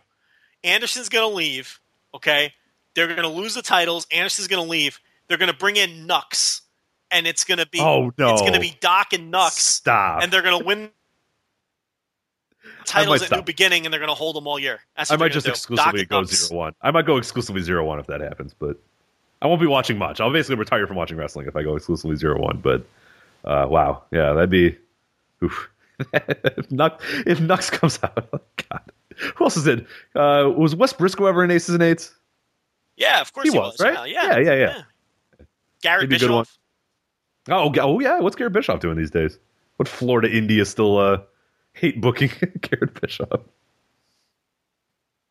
I love that. I love it. My favorite thing ever about Twitter, and I always joke, is like whenever we tweet about people blocking us, like some people go like, "Oh yeah, what?" Like we're always joking about it. Like we don't care. I never care. I find it hilarious most times when they do it. And wrestlers are well in their right to do it. So whenever we do that's what we do. But my favorite wrestler block ever is Gerald Briscoe blocking us because we talk shit about Wes Briscoe. That's Absolutely. My favorite thing ever. Like, because I looked once, I don't know what made me click on Gerald Briscoe's Twitter account, and I was like, we're blocked by Gerald Briscoe? Huh, that's interesting. And then like I go through the search timeline and I cannot find any interaction we ever had. I can't find us ever talking about Gerald Briscoe either. And then somebody, I forgot who, maybe it was you, saying, "Oh, maybe we talked shit about Wes Briscoe." And I look, and then there's like 7 tweets from us being like, "Ah, look at this fuckface," or whatever. And then I'm like, yeah, that's definitely what did it. Is that he vanity searches his son's name and then blocks people for talking shit about his son. He is a notorious, and I can't get over that. Like, that's the greatest thing ever. Like, he's a notorious vanity searcher of his son's name, and he blocks everybody who says anything remotely negative about his son. And of course, we had a lot of fun with Wes Briscoe during his short New Japan run. Master of the figure 4 Wes Briscoe. So he saw that and he blocked us. But yeah, so this match is just going to be again, they're going to give you another dome moment here, like they're going to do with Kushida, and there's going to be a lot of feel good stuff on this show. Yeah, absolutely. So and I think it's almost inevitable that Great Bash is winning this, right? I mean, there's no question. It's 100%. No. I mean, they're winning the match, and Hanma's getting the pin. I mean, or they may do that combo deal again, where they do the headbutt and then the King Kong knee drop. Point is, they're winning. Yeah, that's a cool little combo too. That's the same moment. I mean, you're getting the same moment out of that as well. Yeah, so and it's like and Hanma, people wanted it for years and years, and they've moved the guy up. They moved him up. They gave him the win at the end of the G1. Then he wins. He won a tournament. He won the damn tag league. He won a lot of matches. We really, I was when I was doing a lot of stuff for the ebook or whatever, and looking at the wins and losses or whatever. That dude he won a lot this year. He moved them up. And like getting pinfalls too, not just like winning because he was in the match or whatever. Like that dude, legitimately this year. I mean, like if you want to make that gripe that they're not doing enough with him, they've given him a lot of wins. And like you said, he won a damn tournament. So yeah, it's pretty remarkable when you see just how many pinfalls and how many falls he's actually had this year. It's telling. It's not a guy that It's not a guy that they're still sort of have cold feet about. They moved him, yeah, like you said, that moved him up. I think that's a perfect way to put it. Once he won that G1 match, it's like you can't go back to being the lovable loser anymore. It's like you got to move him up at that point. You can't put it back in that box. That's what we've been saying for years. I mean, once you do that and he wins a big match, you better be careful and do it at the right time. He could just become a guy. Yeah, he could just become a guy. And then, in a year's time, we could be seeing here and being like, oh, man, remember when Hanma was awesome? And like now he just kind of wins sometimes and sometimes loses. You know what I mean? Like that's going to now happen with this, especially if he wins the title. And at that point, you can't go backwards. So you give him the win. They gave him the win. Now they elevate him, and that's the right thing to do. You got to move him up, and they moved him up. So he won a tournament, and he's probably going to win a title. So, and then you see what happens from there. The good thing is, maybe I was wrong about everyone not being down with the 4-way junior tag, but I don't think I'm wrong about this. I don't think there's anybody who would be unhappy with these tag team titles just finally going in a different direction than from Guns and Gallows, and that's finally... I think there would be literally zero people in the world that would be like, no, it needs to, KS needs to come back and get him or whatever. And we love KS, of course. But yeah, just having new teams in here, I think is going to be super important here. Even if it's, it's the Ingobernables with Naito and Evil, or it's some combination. I mean, there's so many guys here that you can make teams of. I'd say, yeah, just blow up everything that you've done the past few years with this tag titles and just create new ones. You have Great Bash Heel who kind of come out of nowhere and win this thing. This is a great chance to really get these titles back to meaning something or being at least somewhat remotely interesting every single night. So let's hope that they do that. Fingers crossed on that. But I kind of think so. I feel like once you go to Great Bash Hill, you've sort of all the past is sort of gone a little bit, and we'll see. But yeah, that's the hope here. Singles match, no titles on the line here. Hiroki Goto against Tetsuya Naito. I'm into this, man. It's like people are annoyed it's not Naito Shibata. Look, the Naito Shibata match stunk. It was a very disappointing. It was not very good. Well, stunk is a strong word. It was very disappointing. Yeah, it was pretty bad. I think it was. How about this? The most disappointing match of the year in pro wrestling. Expectation-wise, yeah. How about absolutely. that? Because everyone was hyped for that match, and it did not deliver at all. I mean, it just wasn't a very good match. Why the hell would you want to see that again? And on top of that, everyone's all crying about rematch. That's a rematch, number one, and it's a rematch of a match that wasn't any good. So I'm happy with the Naito Goto decision. I'd rather see this match. And the fact of the matter is, I felt like they were built into this one anyway. All of their interactions were with each other. So, and Naito did the run in against when Goto faced Evil. So I don't have any problem with this match. And look, floor ceiling's tricky with this because if it's going to be a lot of Naito and Los Ingobernables shenanigans, it's not going to be very good. If they just, have a match, like Naito just had matches with people in the G1, if it's G1 Naito, this has a very high ceiling. If it's Tag League Naito, it has a very low floor. Yeah. I think that's the best way to put it. Mm-hmm. Yeah, I'm right with you there. For my prediction, sort of,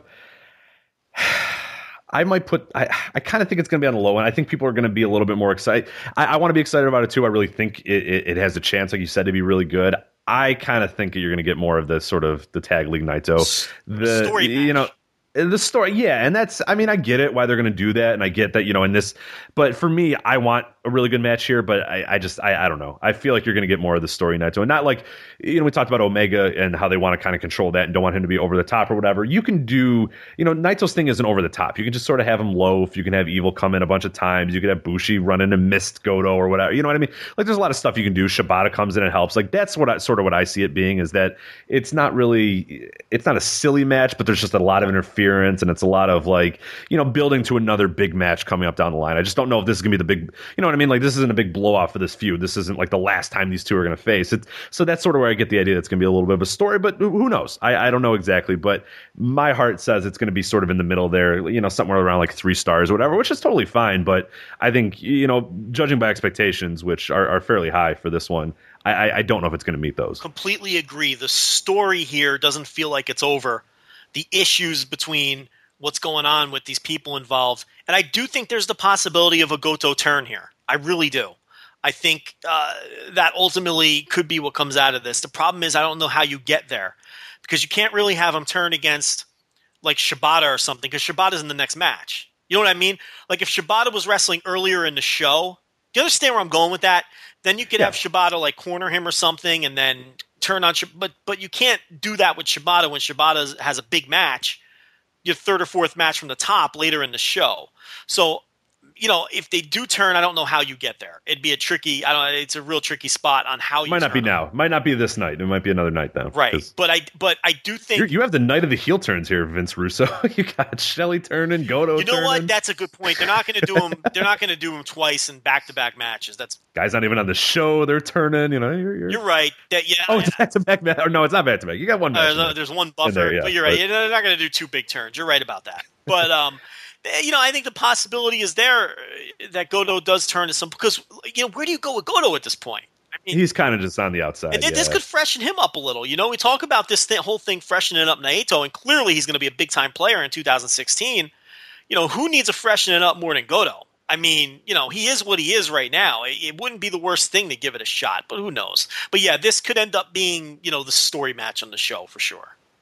Who do you think's going to win this one? Really don't know. I mean, the thing is, hard to predict. Because the thing is, we know they're going to push Naito, right? And there's talk that Naito could be the Okada opponent in that New Beginning, and all of that makes sense. But with all of that said, Naito is in a unique position, and he's one of those guys that doesn't need to win to keep his heat.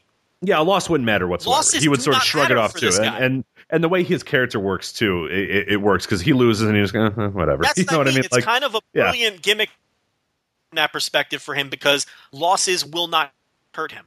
And he's kind of delusional too, so he might even just like a loss it wouldn't affect him in any way either, and he'd probably come out the next week and say, yeah, I deserve a title shot. It's like, you just lost, and but that would work for his character. So it's what WWE thinks they have with Bray Wyatt, but they don't, because all of the losses have hurt Bray Wyatt. I don't think losses would hurt Naito. It doesn't, because it's like the character.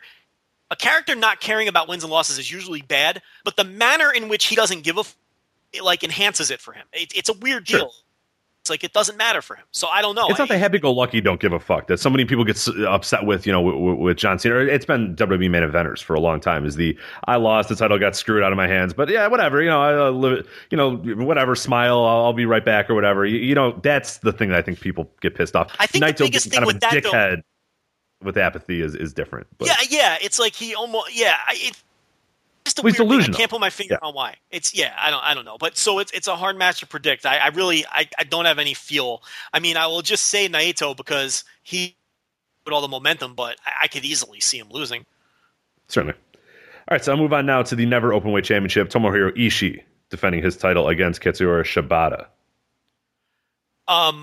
There's a lot of talk that they're going to go in there and forearm the fuck out of each other and throw bombs and drop each other on their heads and do very little selling and have a dick measuring contest where they beat the living shit out of each other. And That's exactly what I want. That's exactly what I want. No, I want Shibata working Ishii's kneecaps for 20 minutes. Yeah, I mean, come on. That's what's going to happen. Why the hell would you want anything different than that? That sounds incredible. Please give me that. That's exactly what I want. Yeah, go watch a Shibata G1 match and go, yeah, this isn't what I want. This is like, one of those high-end Shibata ones where it's like, oh my God, this guy is so, you know what I mean? Like, he'll do that in the G1s, and it's one of those ones where every single year everyone goes, oh my God, this guy is so good. Why don't they do more with him? Here's a perfect time for them to just have him go do that sort of match. Yeah, I'll be okay if that's what happens. I think I'll get over it. I love that match psychology where you have two bulls, two super alpha males, two ultra masculine men who are too proud and too super masculine to admit to the other that they're hurt. I love that kind of psychology. I like that stuff. And that's the kind of match that they've had before, these two guys.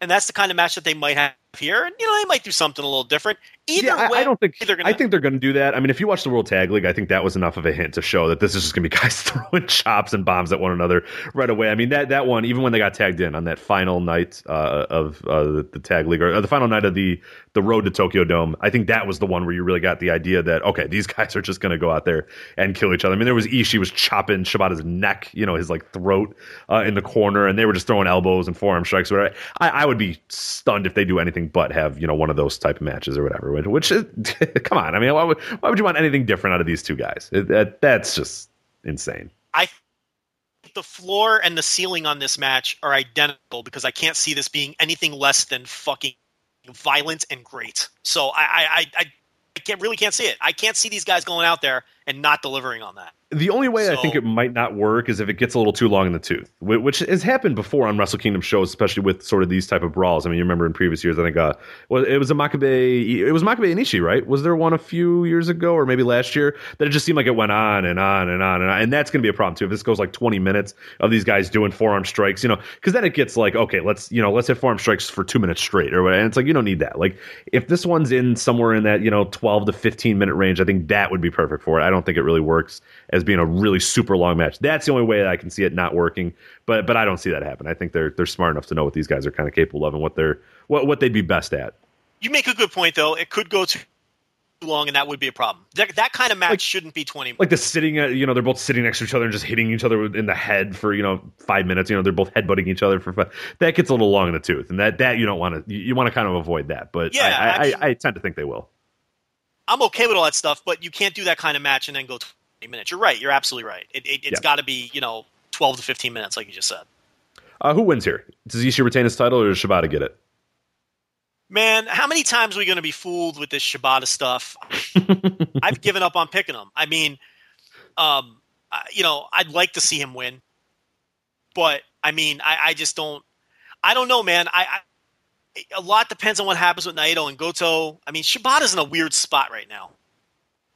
So I'm just going to go with Ishii because I've picked a lot of title changes already.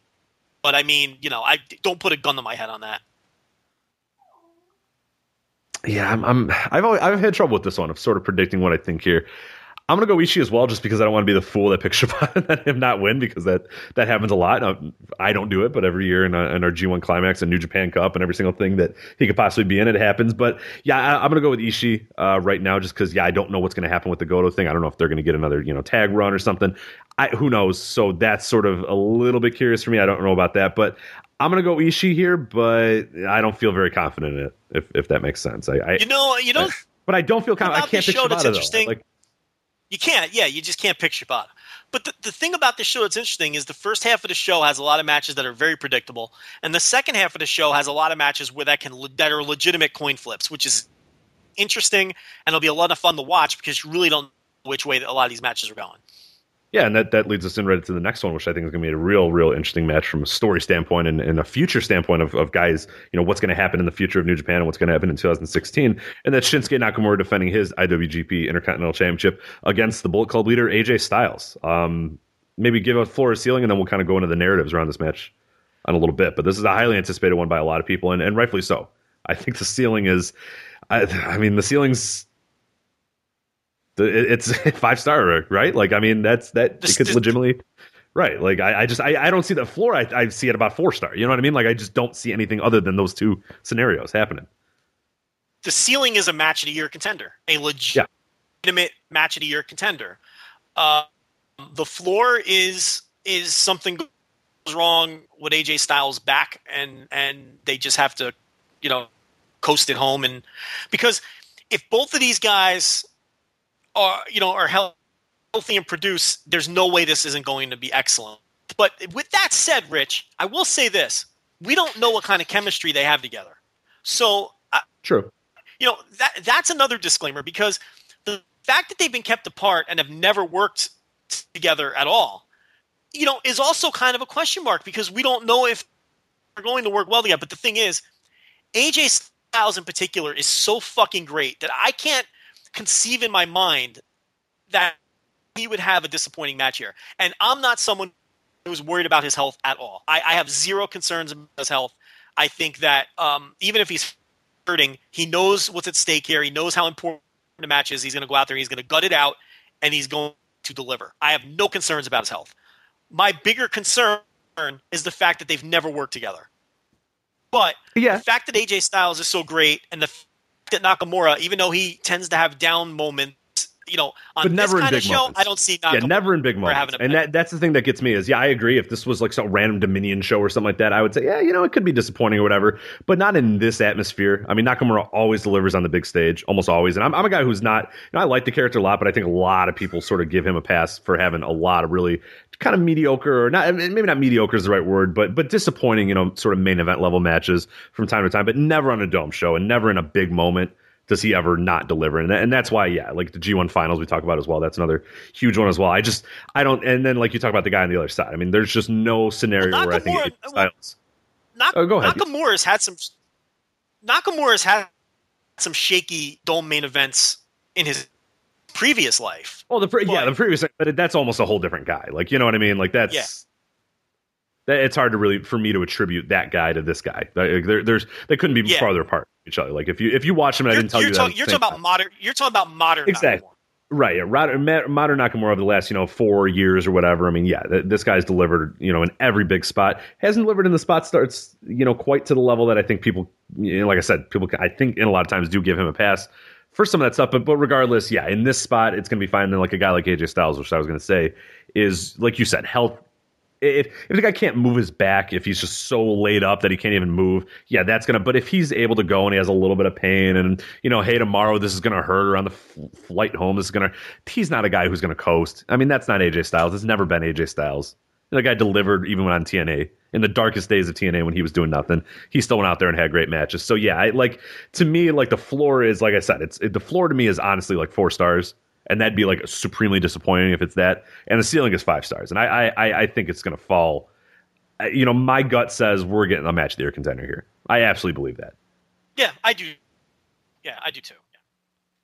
Yeah. Now, as far as the result here, easy Nakamura win, or do we get something interesting there where Styles maybe wins the title? Again, this is a thing where either guy can win. And I really don't have a good feel for it. I would like to see AJ Styles with this title. I think that would be interesting. I think it would free up Nakamura to do some different things too.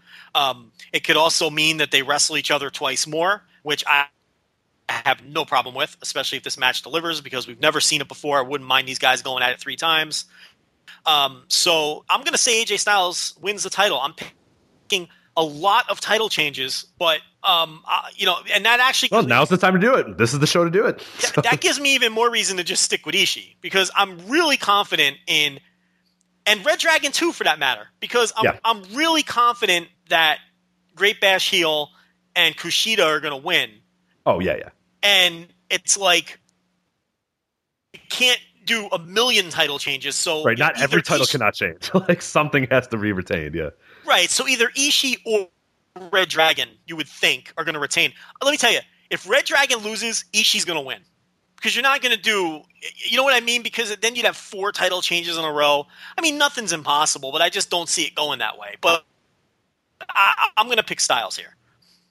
Yeah, I like the Styles too, and you bring up a good point. We've talked about it a lot in the past year. Is that Styles is a guy that you could really give that title to, and if he's here for the long term, if he's sticking with New Japan at least for the rest of the year, that's a guy you can main event a show with. AJ Styles is your Intercontinental Champion, and that's the thing that we always got to remember with this IC title. I think people, we talked about it a few months ago where people got nuts about Goto losing the title. Is that this title has to main event show sometimes, so it's got to go to a guy that they can trust be in that spot or whatever. And I think AJ Styles absolutely could do. I mean, we've seen the draw. We've seen the cachet that he's built in Japan, that AJ Styles versus somebody could definitely main event a big show and make it matter. So that's going to be an interesting part of him. That, yeah, him with this title really opens up a lot of stuff. I like it. It gets him out of the world title, which is, I think, is the best for right now. Because he'd be kind of weird if he's in that picture. Nakamura can free up to do something else. Perhaps he, gets a few title shots here or there. Maybe he's in the title picture, whatever. I like that. I think Styles getting in there, working that sort of stuff, working with different guys a little bit more than he's been working with for the past year. I like that story a lot. So I would go with Styles winning this title here. I don't know if they're going to do that. I would sort of think so, but I don't know. Yeah, it's like you said, it's a coin flip one. And that's cool. That, going into that not knowing 100% is nice, because there are some matches, like you said, that are mortal locks here. So it's good to have a few here where you're like, oh, I don't know. Styles could headline shows, and if they do Styles and Nakamura a couple more times, that's a headline show for any show that they do. Sure. Yeah, you're good until the summer then, basically, between those two, if you really wanted to. If you want to do that, I mean, right. I would sort of vary it a little bit, but if they don't want to, if they want to have one of the New Beginnings be the rematch, okay. Like you said, it's the second time ever that Nakamura and AJ Styles face each other, and that'll be okay for, I think, a lot of people. So, and if Nakamura wins this first one, you can't do that. So it just makes more sense that Styles. I'm really talking myself into Styles here. I like it a lot. Yeah, I think it's a really good story too, and I think it gives Styles something to do as well, because if he loses this, then like you said, he either gets those IC title shots, kind of floats around, but then he's just kind of like a hanger on. It's like, all right, dude, what are you doing, man? Like, get out of here. Like, and then he can't really go to the world title right now either. It doesn't really make sense. So yeah, having him in this slot, I think, works really well, and it just opens up a lot of new matches for that division as well. That's been so stifled by Nakamura, and I use stifle and not a negative term, but just that he's been there for so long and he's had all those matches now. He's had every IC title match you can even think of. It's time to get some new blood in this IC title. Make 2016 a little bit different. I think this would set the stage for it to be a different thing. But it's not a massive risk either with Styles being the champ. You know what I mean? Like, that's fine. No risk at all. And you can do. He main events shows now. Okay, cool. Like, that's fine. It's not like, okay, let's take a risk on Shibata main eventing shows. I mean, that's a massive risk. Or Kota Ibushi, a few months ago, people were mentioning as a possible contender for that as well. I mean, those are kind of risks. AJ Styles isn't a risk. They know this guy can draw. They know he's a big deal. So yeah, that works. I think what it also does, if he wins, is you can headline the bigger New Beginning show with the AJ Styles Nakamura rematch, which frees up Okada for a smaller title defense or to do something else. Because coming off of that huge match that we're about to talk about, and I guess we could just transition right into it, I'm not sure that 27 days later or whatever, or a month later or a month and a half, whatever it is, I'm not sure immediately the next month you want to put Okada right back into some intense big-time match with a top contender. You might want to, because this is going to be a huge match. So I don't know if you go right to Naito immediately. I don't know if you go right to, I don't know if Kota Ibushi comes out from the back and challenges him at the end of this show, and you go right to that. And look, I'm not saying Kota Ibushi come out. I'm just trying to make so reported. Yeah, before people get nuts about it. I understand he's hurt. Relax. My point here is then you can do Okada versus the Rambo winner, or you can do Okada in a tag match or something. You know what I mean? You don't have to have him in some big-time match on either of the New Beginning shows. You could easily headline the bigger one with Nakamura AJ, and you can fill the smaller building with almost anything. And then, let's get into that main event here that you alluded to a little bit. Okada, Kazuchika Okada, defending his IWGP Heavyweight Championship against Hiroshi Tanahashi in the main event. Rematch of last year's Wrestle Kingdom. Floor to ceiling with this one, Joe. I feel like 5 stars is your floor and your ceiling. Well, no, it's not actually. The thing is, I'm curious on your floor. I'm very curious. Well, the ceiling is your worst case scenario is. I'm curious. The ceiling's easy. The ceiling is one of the greatest matches of all time because they've had, in my opinion, last year they had one of the greatest matches of all time. So I know that they're capable of having one of the greatest matches of all time. Do you ever go back? Sorry to interrupt. Do you ever go back and rewatch, or do you tend to just kind of in the moment? I try not to rewatch. I don't know. To me, the moment matters, and it's like leave the memories alone. You know what I mean? But I'm not against rewatching or anything. Why? Because what's your point here? Well, because this one really, going back after the night after Wrestle Kingdom, I think we did a show, 1 or 2 days after Wrestle Kingdom, and in the moment, my match was I love Nakamura Ibushi. That was it. That was, oh my god, this was one of my favorite matches ever, match of the night, no doubter. And I liked Okada Nakamura or Okada Tanahashi. I really did. I really thought it was very good. I think I gave it like a 4.5 or something like that. I loved it. I didn't think it was one of the greatest matches ever in the moment. But then, I went back because for match of the year, I always do go back, and I know some people don't like that, but I like to sort of, I have one of my ratings as like my in the moment ratings, and that's okay. There you go. But then I like to go back and see, because sometimes I get caught up in the motion, and maybe the match wasn't as good as I thought, or something like that. I like to go back and rewatch. I like to kind of refresh my memories before I do the match of the year. So I went back and I rewatched both these matches. And that Tanahashi, I keep saying Okada Nakamura. Okada Tanahashi blew Nakamura and Ibushi away, like absolutely blew it away, and I couldn't believe it. I was just sitting there stunned, and I went, how did I think that Nakamura Ibushi was better? And that's not a slight against Nakamura Ibushi at all. That's still a fantastic match, and it held up well, but it didn't hold up as well as I thought. And then Okada Tanahashi, for whatever reason, I don't know if it was maybe just focusing on a little bit more. Maybe I wasn't tired. I don't know what it was exactly. But when that thing was over, I went, oh my God, that is so far and away my match of the year. And it wasn't even close. Whereas, the night after, I thought it was the second best match on the card.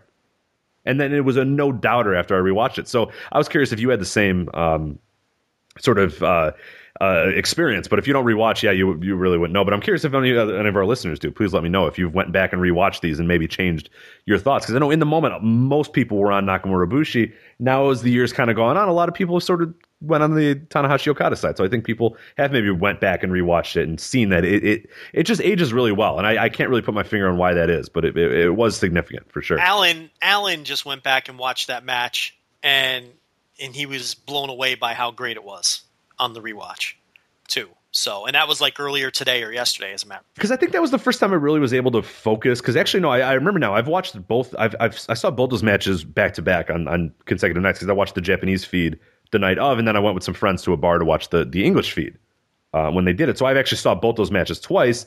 But this was the first time that I was able to really just kind of sit down. I didn't really have anything I was worrying about. I wasn't on Twitter. I wasn't worrying about a review. I wasn't, I just went back and said, okay, here's the match. Let me watch it. And that's when I think it really clicked with me. And I really was able to every little move, every little nuance or whatever, was able to kind of, it was able to get in my brain a little bit more than it was maybe the night of when I'm tired or the next day when I'm in a crowded bar or whatever. It was fun to kind of go back and rewatch that. And that's why I do those rewatches, because there are circumstances where I got dogs crawling on me. I got, stuff happening. I'm trying to put a review up.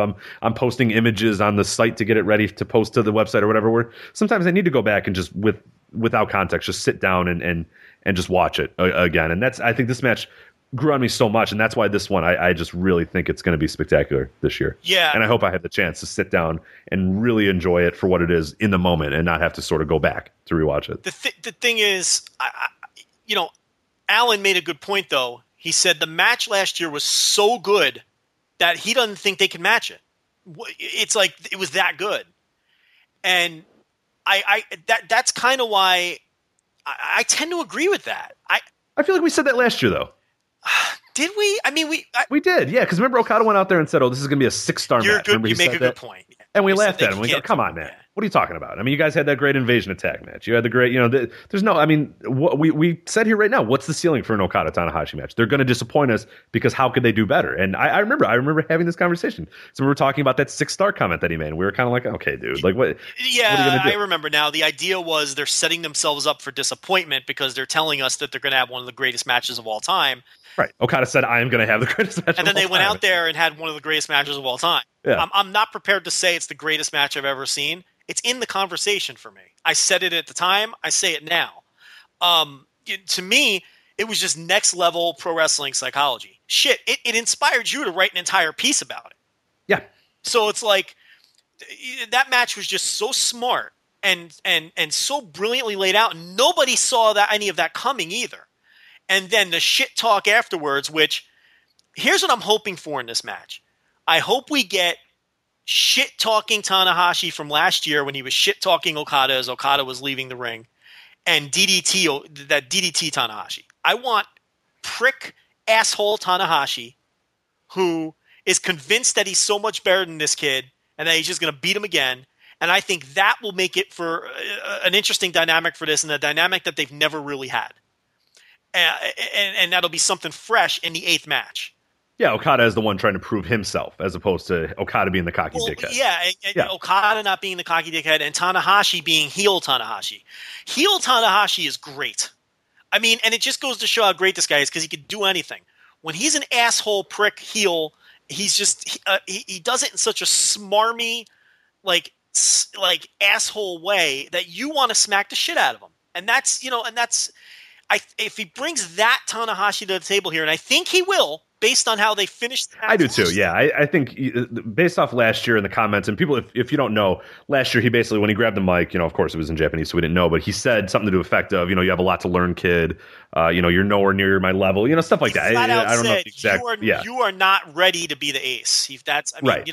And you're not at my level. And he made fun of him for crying and all that. And it's like the cocky punk kid got what was coming to him from the true ace of the company, the baddest motherfucker in the company, and that was the story.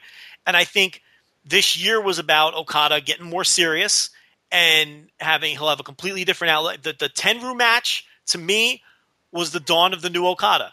People say his character growth went nowhere this year. Those people are nuts. I have no idea what they're watching or paying attention to. For people who say Okada's character hasn't grown this year, I mean the Fale feud and the Tenru match, speak directly against that. This is the year Okada became a man.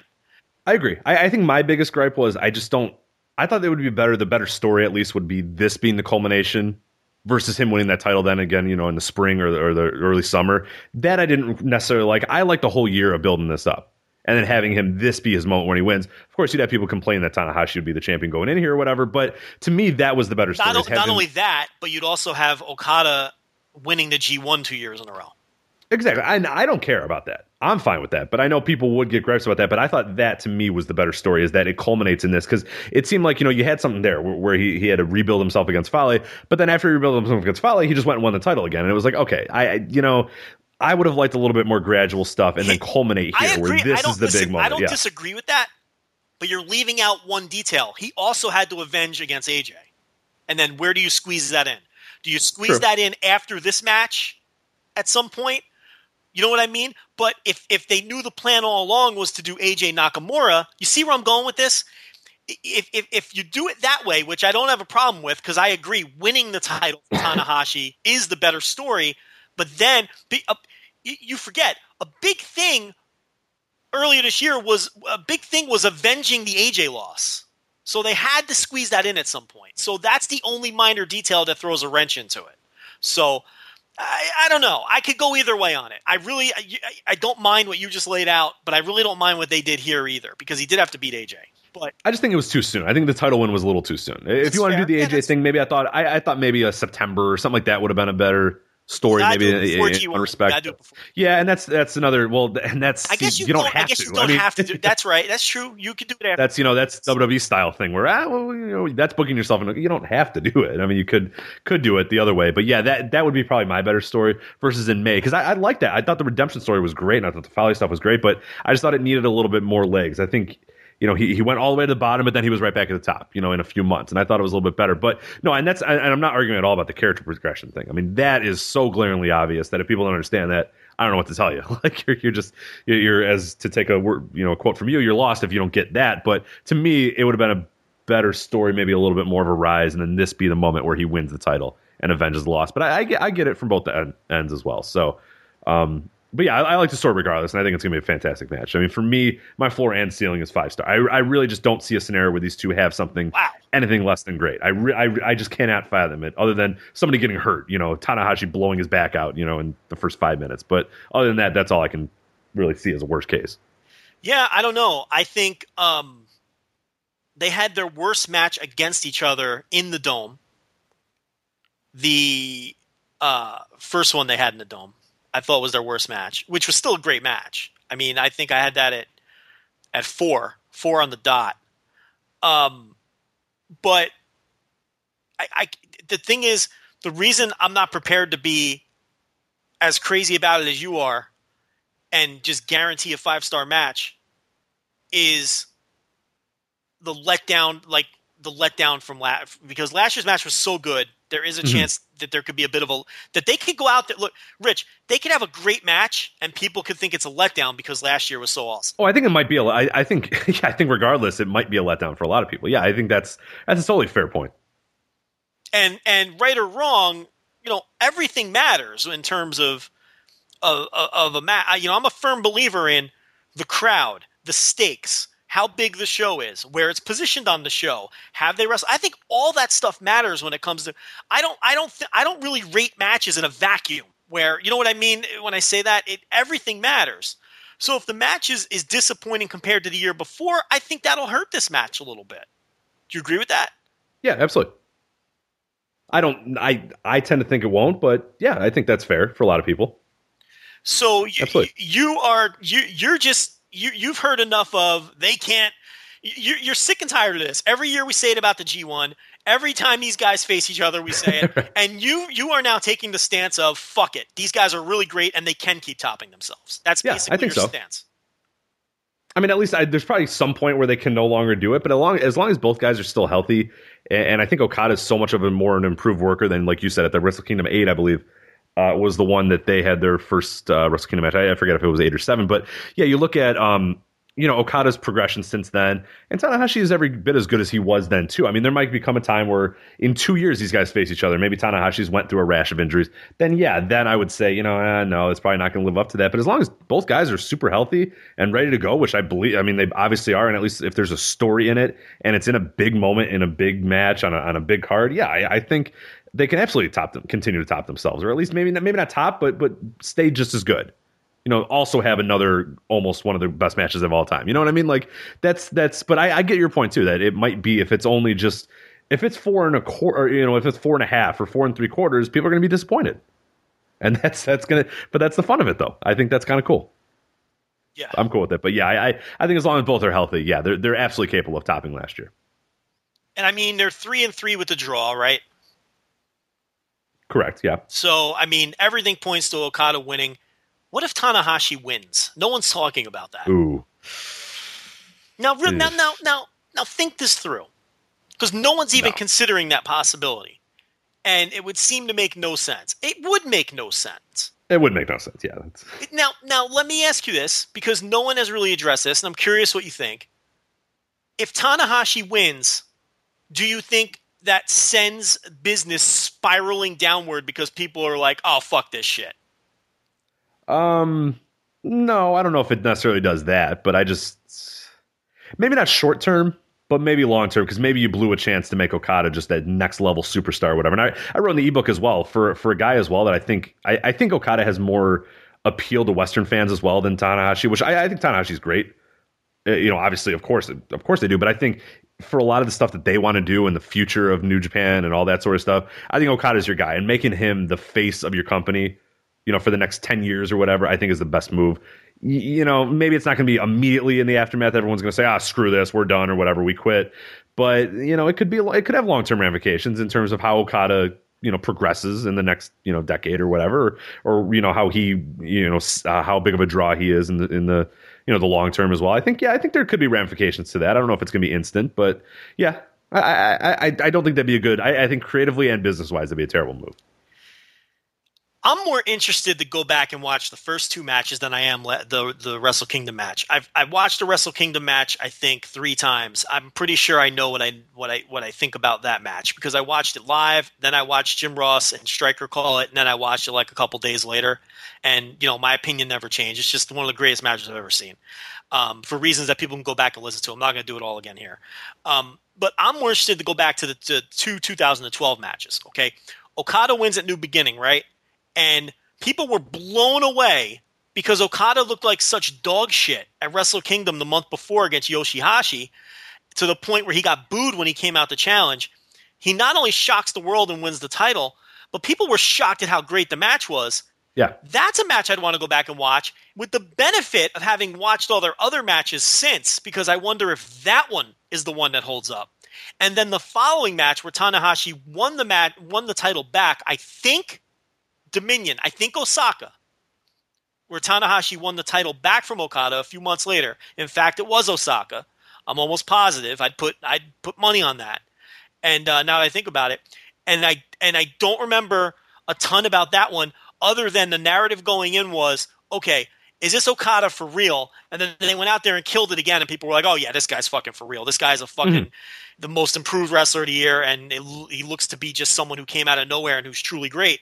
But I would like to go watch those two. I'm more interested in rewatching those two matches. Because the matches after that, then they had the Wrestle Kingdom 7 match. I think you said 6 before, but I think it was 7.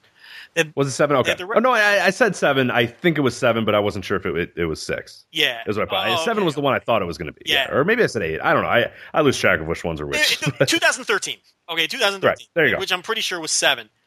That match I remember well. I remember that being my least favorite of the series. I thought that match was the flattest match that they had, even though the work was fine. It was just flat for whatever reason.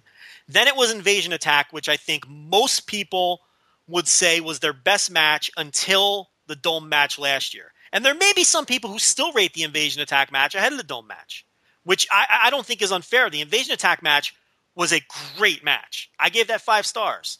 Yeah, so I actually haven't gone back and watched that one in a while. Yeah, I'd be curious on that one because that is my favorite of theirs.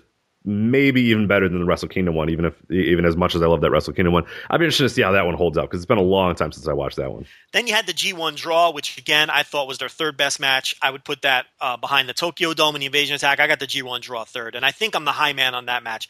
I loved that fucking match. I loved everything. I loved every single second of that G1 draw. Loved it. And then they had the King of Pro Wrestling 2013, where Okada defended against Tanahashi. That was a great match. I think I have that one 4th behind the draw. And then, of course, Wrestle Kingdom 9. And now we're going to have this match. So, look, they're capable of having another all-time great match. The thing is, with this Tanahashi, you can never, write him off because he's such a great worker and he's so smart. And he always finds a way to have a great match. And he never fails to deliver, ever, in a big spot. He never fails to deliver. It just never happens. You got to go back years and years and years. We've talked about this, and we couldn't even figure it out the last time that this guy didn't deliver huge in a spot like this. The guy is just great. He's just a brilliant pro wrestler. And there's no way that this isn't a great match. The question for me is, will it be an all-time great match? And unfortunately for these two men, that's where they've raised their bar. They've got to go out there and have an all-time epic match, or I think some people are going to be disappointed. And I'm now positive we had this conversation last year. Yeah, we did. I think you had the same rant, like word for word, and that's I think that's the funny part of it. I remember us having this conversation too, and it'll be interesting to see.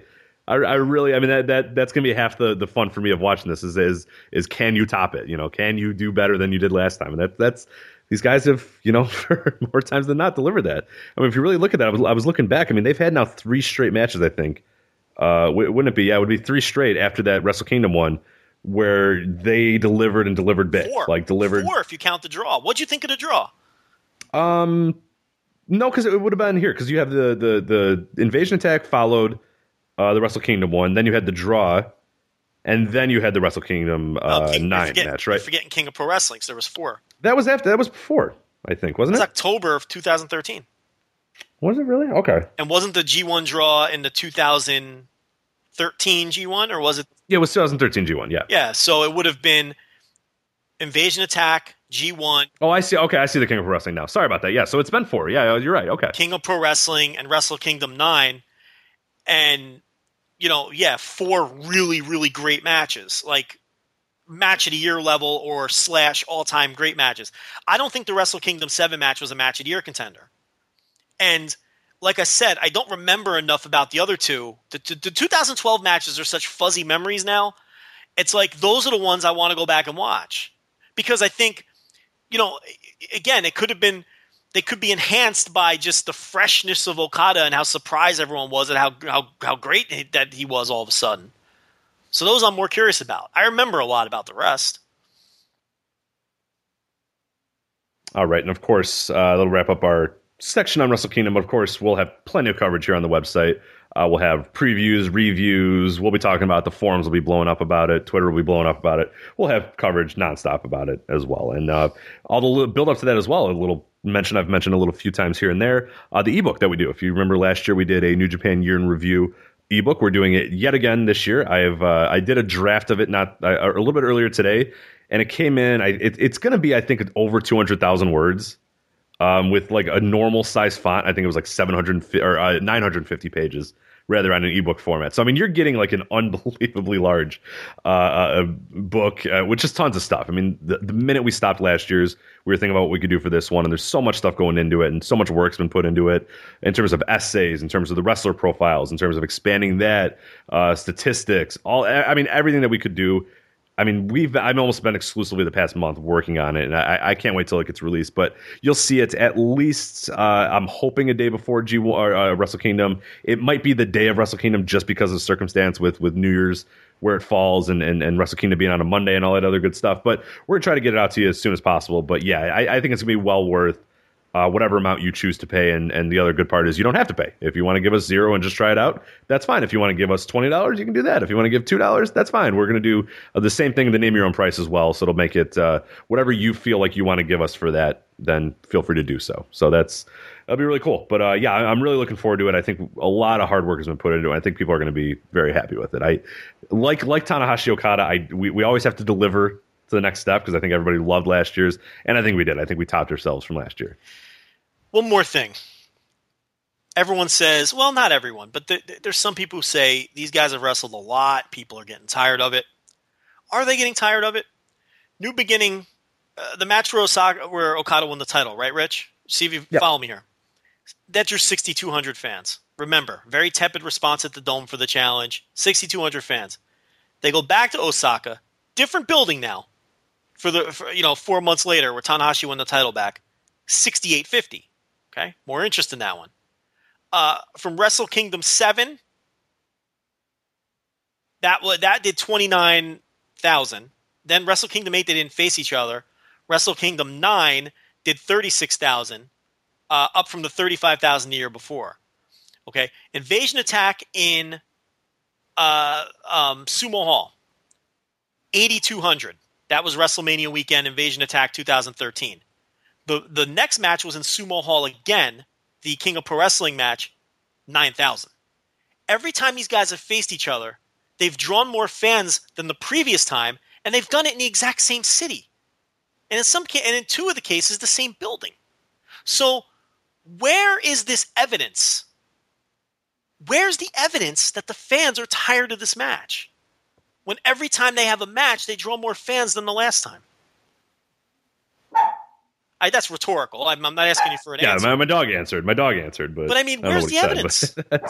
Twice in Sumo Hall, the attendance grew. Twice in Osaka, the attendance grew. Between the 2 years in Wrestle Kingdom, the attendance grew by 7,000 fans. They went from 29,000 fans in their first match to 36,000 fans last year.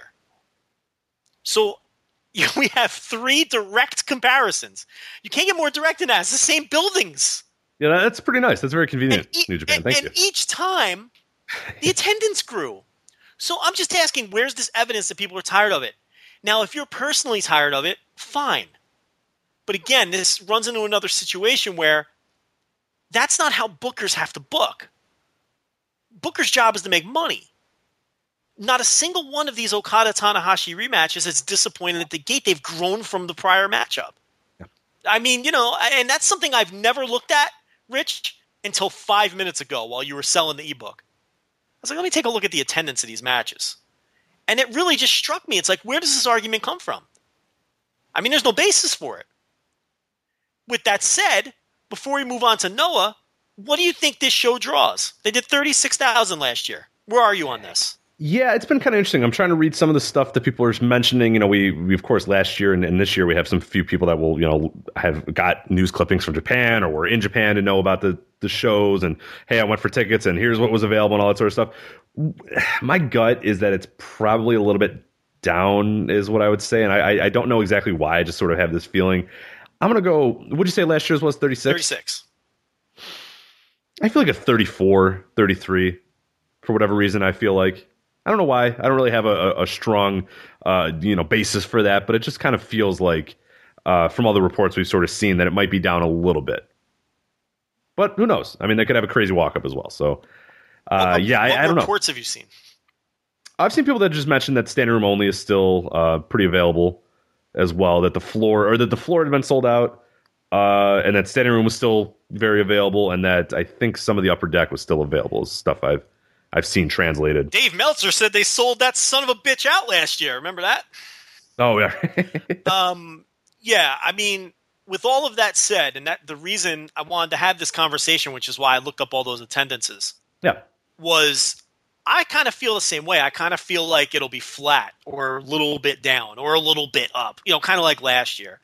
I don't think anything from about 32 to 38 would surprise me. I think if they do, I think 40 is a good target for them. I think if they hit 40, I think that's a huge success. They haven't done 40 in God knows how long. And they did 29, 3 years ago. So to go from 29 to 40 in 3 years would be pretty impressive, especially with the same match 3 times. You know what I mean? That's pretty impressive. But I kind of feel like it'll be flat like it was last year, just based on the momentum of the company. With that said, that's some pretty compelling data that I just dug up, that every time these guys have had a rematch, they've drawn more fans. So, we'll see if people are finally tired of it or not. If the show does 27,000 fans, people are fucking tired of this match. You know what I mean? So, we'll find out. I kind of, last year I think I predicted 40.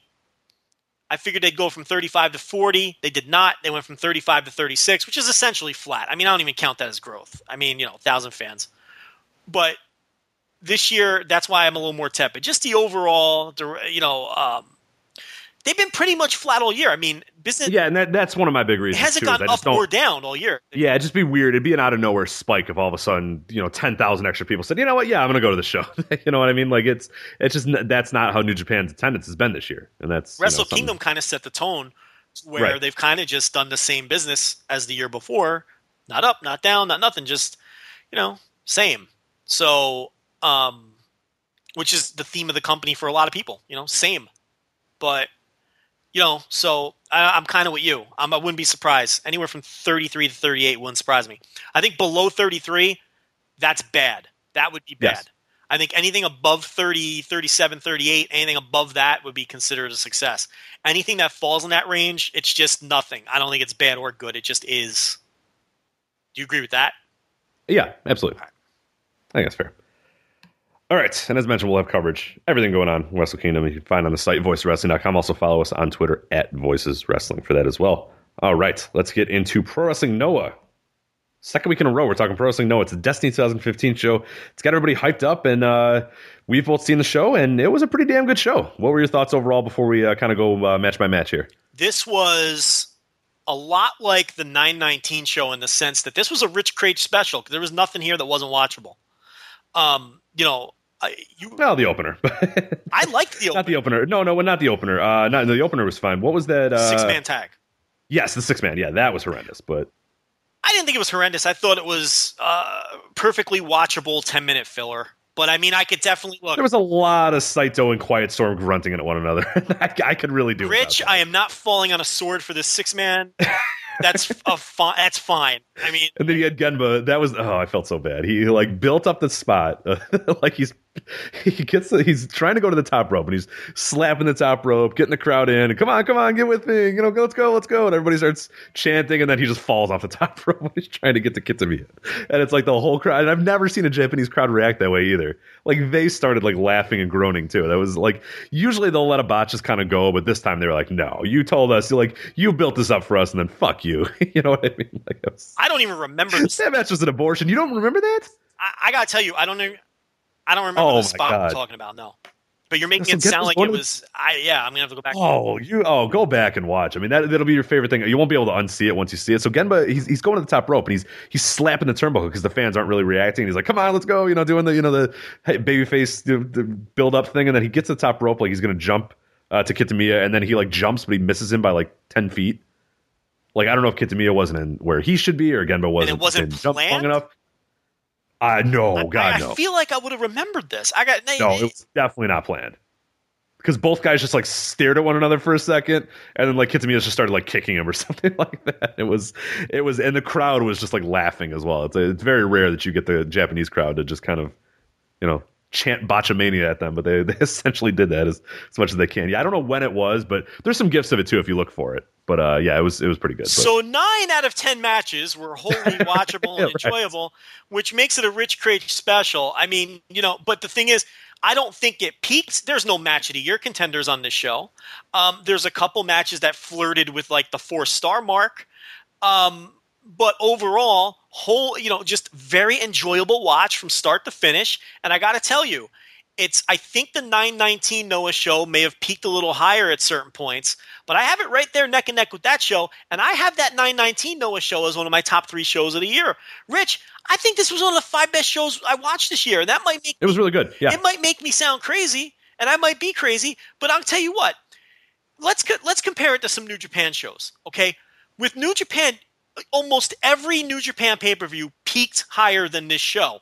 But almost every New Japan pay-per-view had a lot of, garbage that you forgot about in 10 minutes in the first half of the show. You know what I mean?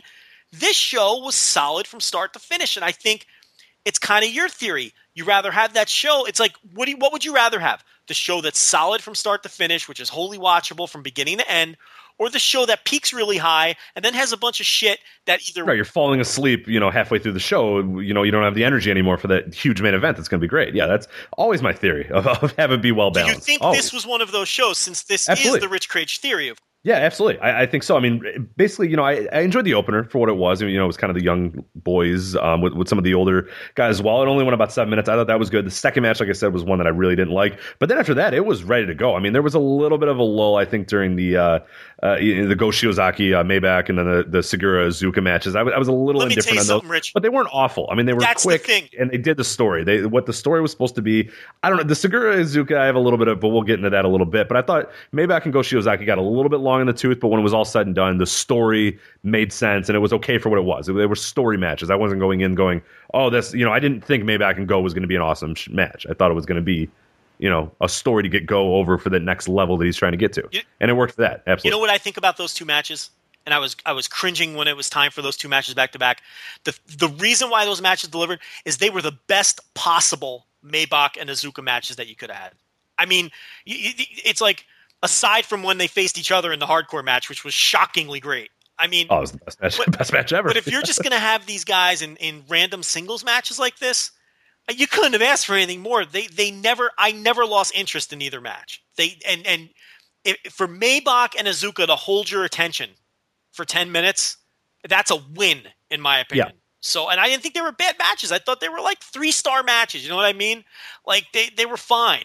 I would even call, the Segura Azuka match, I would even call. I mean, both of them, I wouldn't be scared to call them good. They were just good matches. Yeah. They're both good. Good little 3-star matches. But yeah, so how do you want to? And then after that, it was all great. I mean, everything else from that point on, I thought was great might be a little strong, but at least very good. I think is perfectly okay, right? You know what I mean? Like, you know what it was? Over 3.5. It was a bunch of very good matches that added up to a great package. Yeah. Is what it was. Now, how do you want to attack this? You want to start from the top or the bottom? What do you it's up to you. What do you want to do here? Do you have the card in front of you? I do. Well, all right, let's do it. Yeah, let's go. Well, let's do the whole thing. Yeah, we can get through it pretty easily. Want me to walk you through it? Let me walk you through it. I got it in front of me. Okay, so the opener was Hitoshi Kumano and Yoshinari Ogawa versus Keito Kiyomiya and Yoshihiro Takayama. The story here is you got the two grimy old veterans teaming with the two, young boys. And Kiyomiya especially is brand new this year. Kumano, it's almost time to stop calling him a young boy. I mean, he's going into his 4th or 5th year here, but he's still, a bottom guy, and he's still treated like a young boy. But this is why I like this match a lot.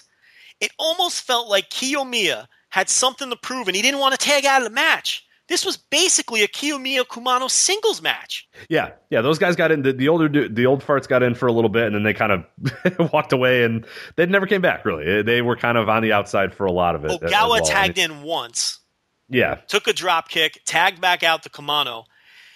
Takayama, I think, tagged in once, and then he wanted to tag back in, but Kiyomiya would not tag him in. And I have no idea what the commentators were saying, but it seemed to me that was the story of the match, where Kiyomiya was determined to prove himself in this match, and it's sort of how it played out. And it's like, that's the feel that I got from the match. I don't know if that's the feel you got, but it's like Ogawa and Takayama didn't even need to be there. I mean, why were they even there? I mean, they both tagged in once, and the match only went 5 or 6 minutes or whatever it was. So I just thought it was an interesting story from a non-traditional storytelling perspective.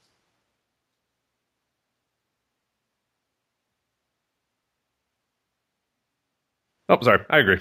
I was muted. Sorry. I apologize. And Craich was muted. Let's move on to the 6-man, which Craich hated and talked about a little bit. So I'll skip. I'll give my. It was fine other than when those two. It's Saito and Quiet Storm.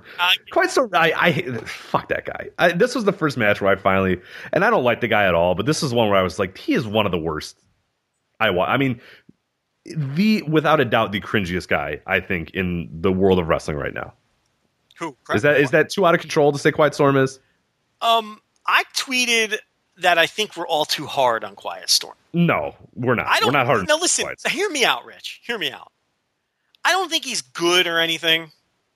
Okay, but I don't think he's like. I think he's sort of become this lightning rod for all that is terrible about like the Noah roster, and he's kind of a fun guy to make fun of because he was like an ROH guy, like in the ancient, original days or whatever, and he was like this Northeast indie guy, and he's still hanging around. It's just a bizarre guy to be on the Noah roster in 2016, right? It's like, why is he there?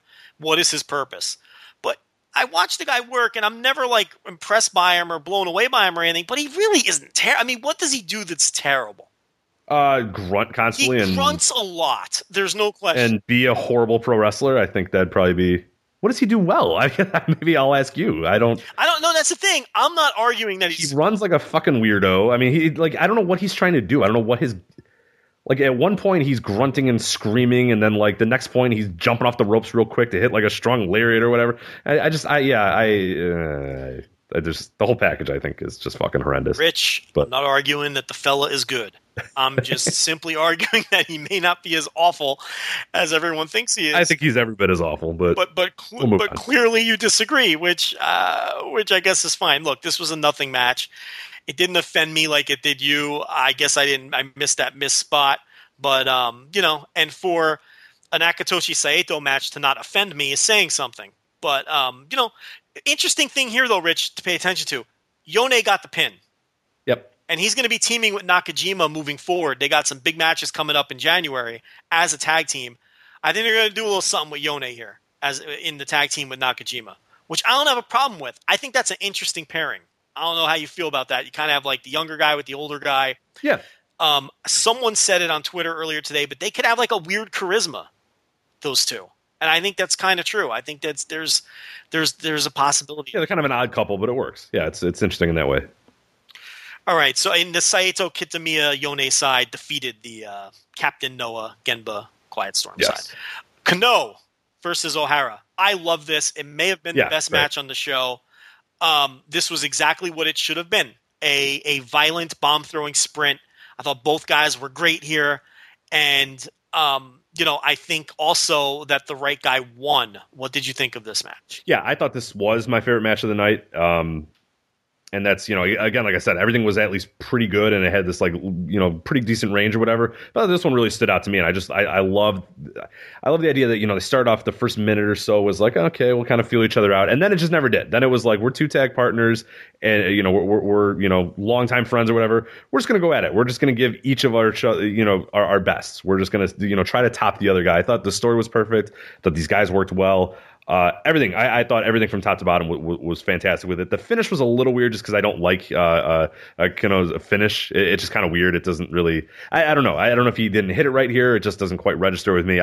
That's the only thing that I didn't necessarily like. But from top to bottom, other than that little finish, and that's me making a minor gripe about how his finish looks, which doesn't really matter. From the standpoint, though, I mean, you can't ask for more in an 11-minute match. Like a sub 15-minute match to have as much as it had here was incredible. But yeah, this was my match of the night. I loved it.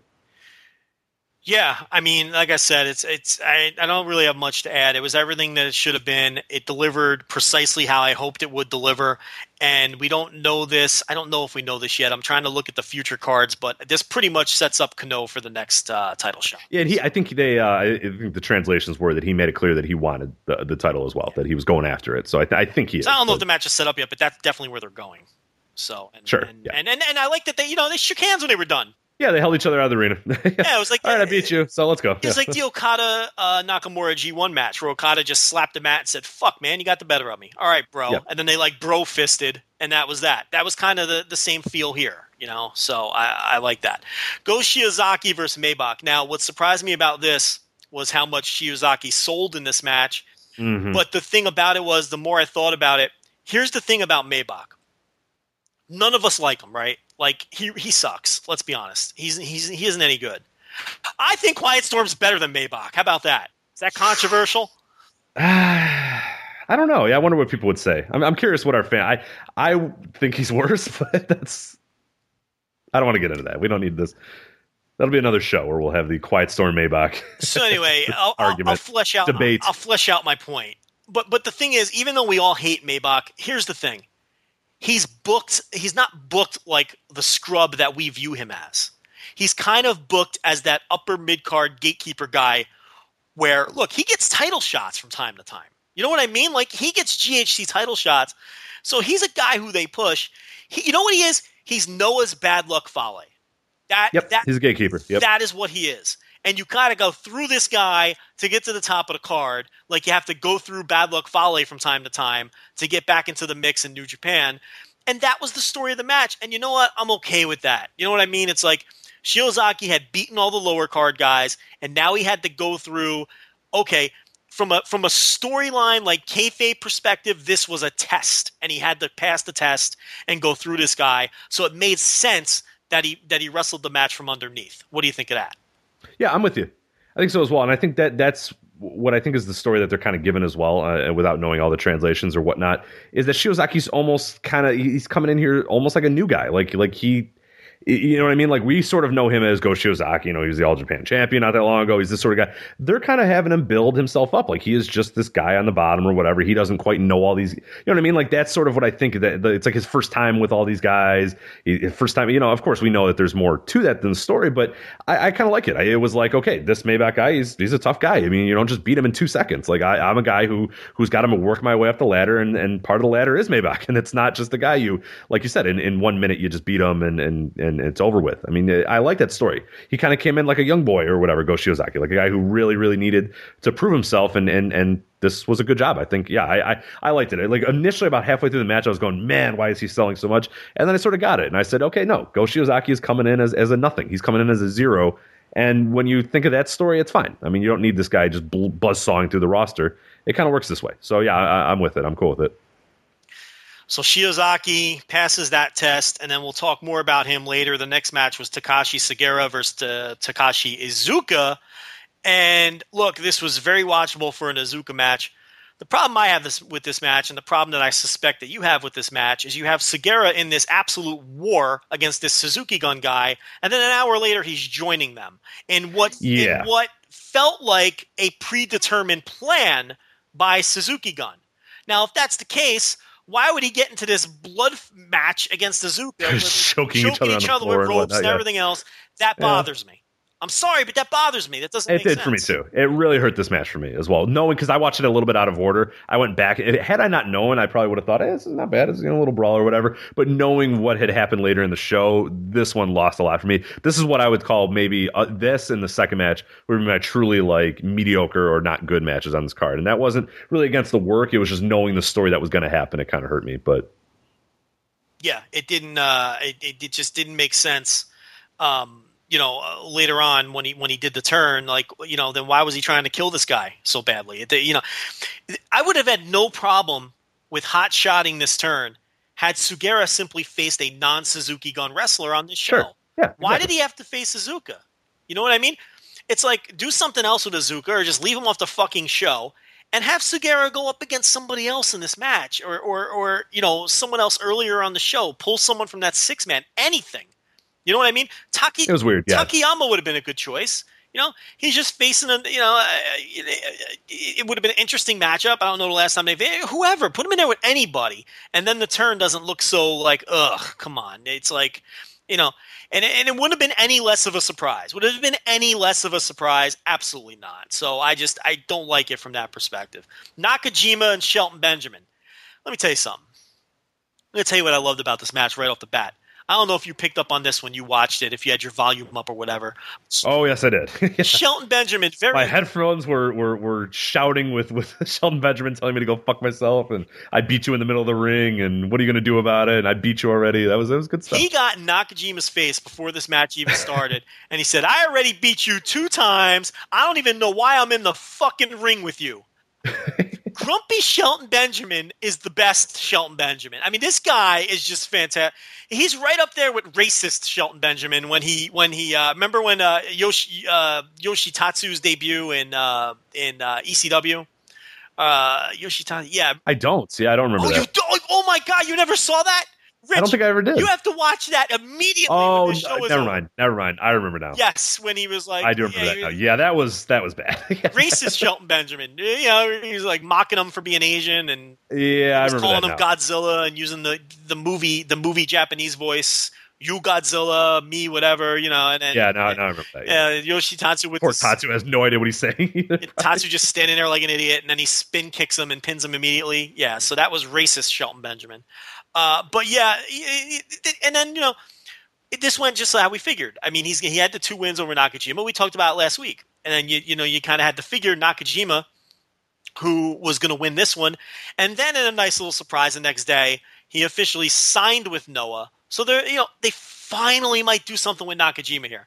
He's not a freelancer anymore. He's officially on the roster. He puts this Shelton Benjamin thing behind him, and now he's going to team with Yone, and we'll see where they go with this. So I'm kind of excited about that, and I thought this was a nice little match. Little dry in the middle, but I thought it got off to a It did get a little dry. Yeah, it got a little dry, but I think the beginning and the end were more than made up for it. real good start, and then when they did that spot where Shelton Benjamin jumped up to the top rope and flung Nakajima across the ring, which was one of the best spots of the night, one of the best spots you'll see all year in pro wrestling, to be completely honest. Great spot.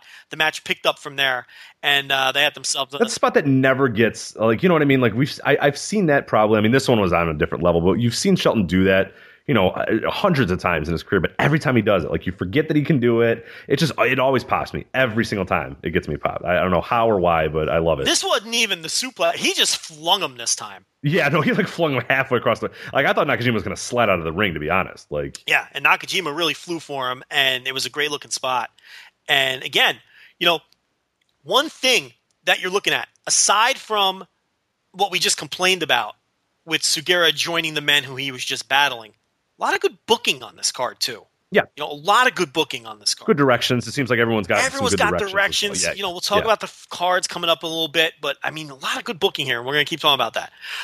Okay, business end of the card. 4 title matches.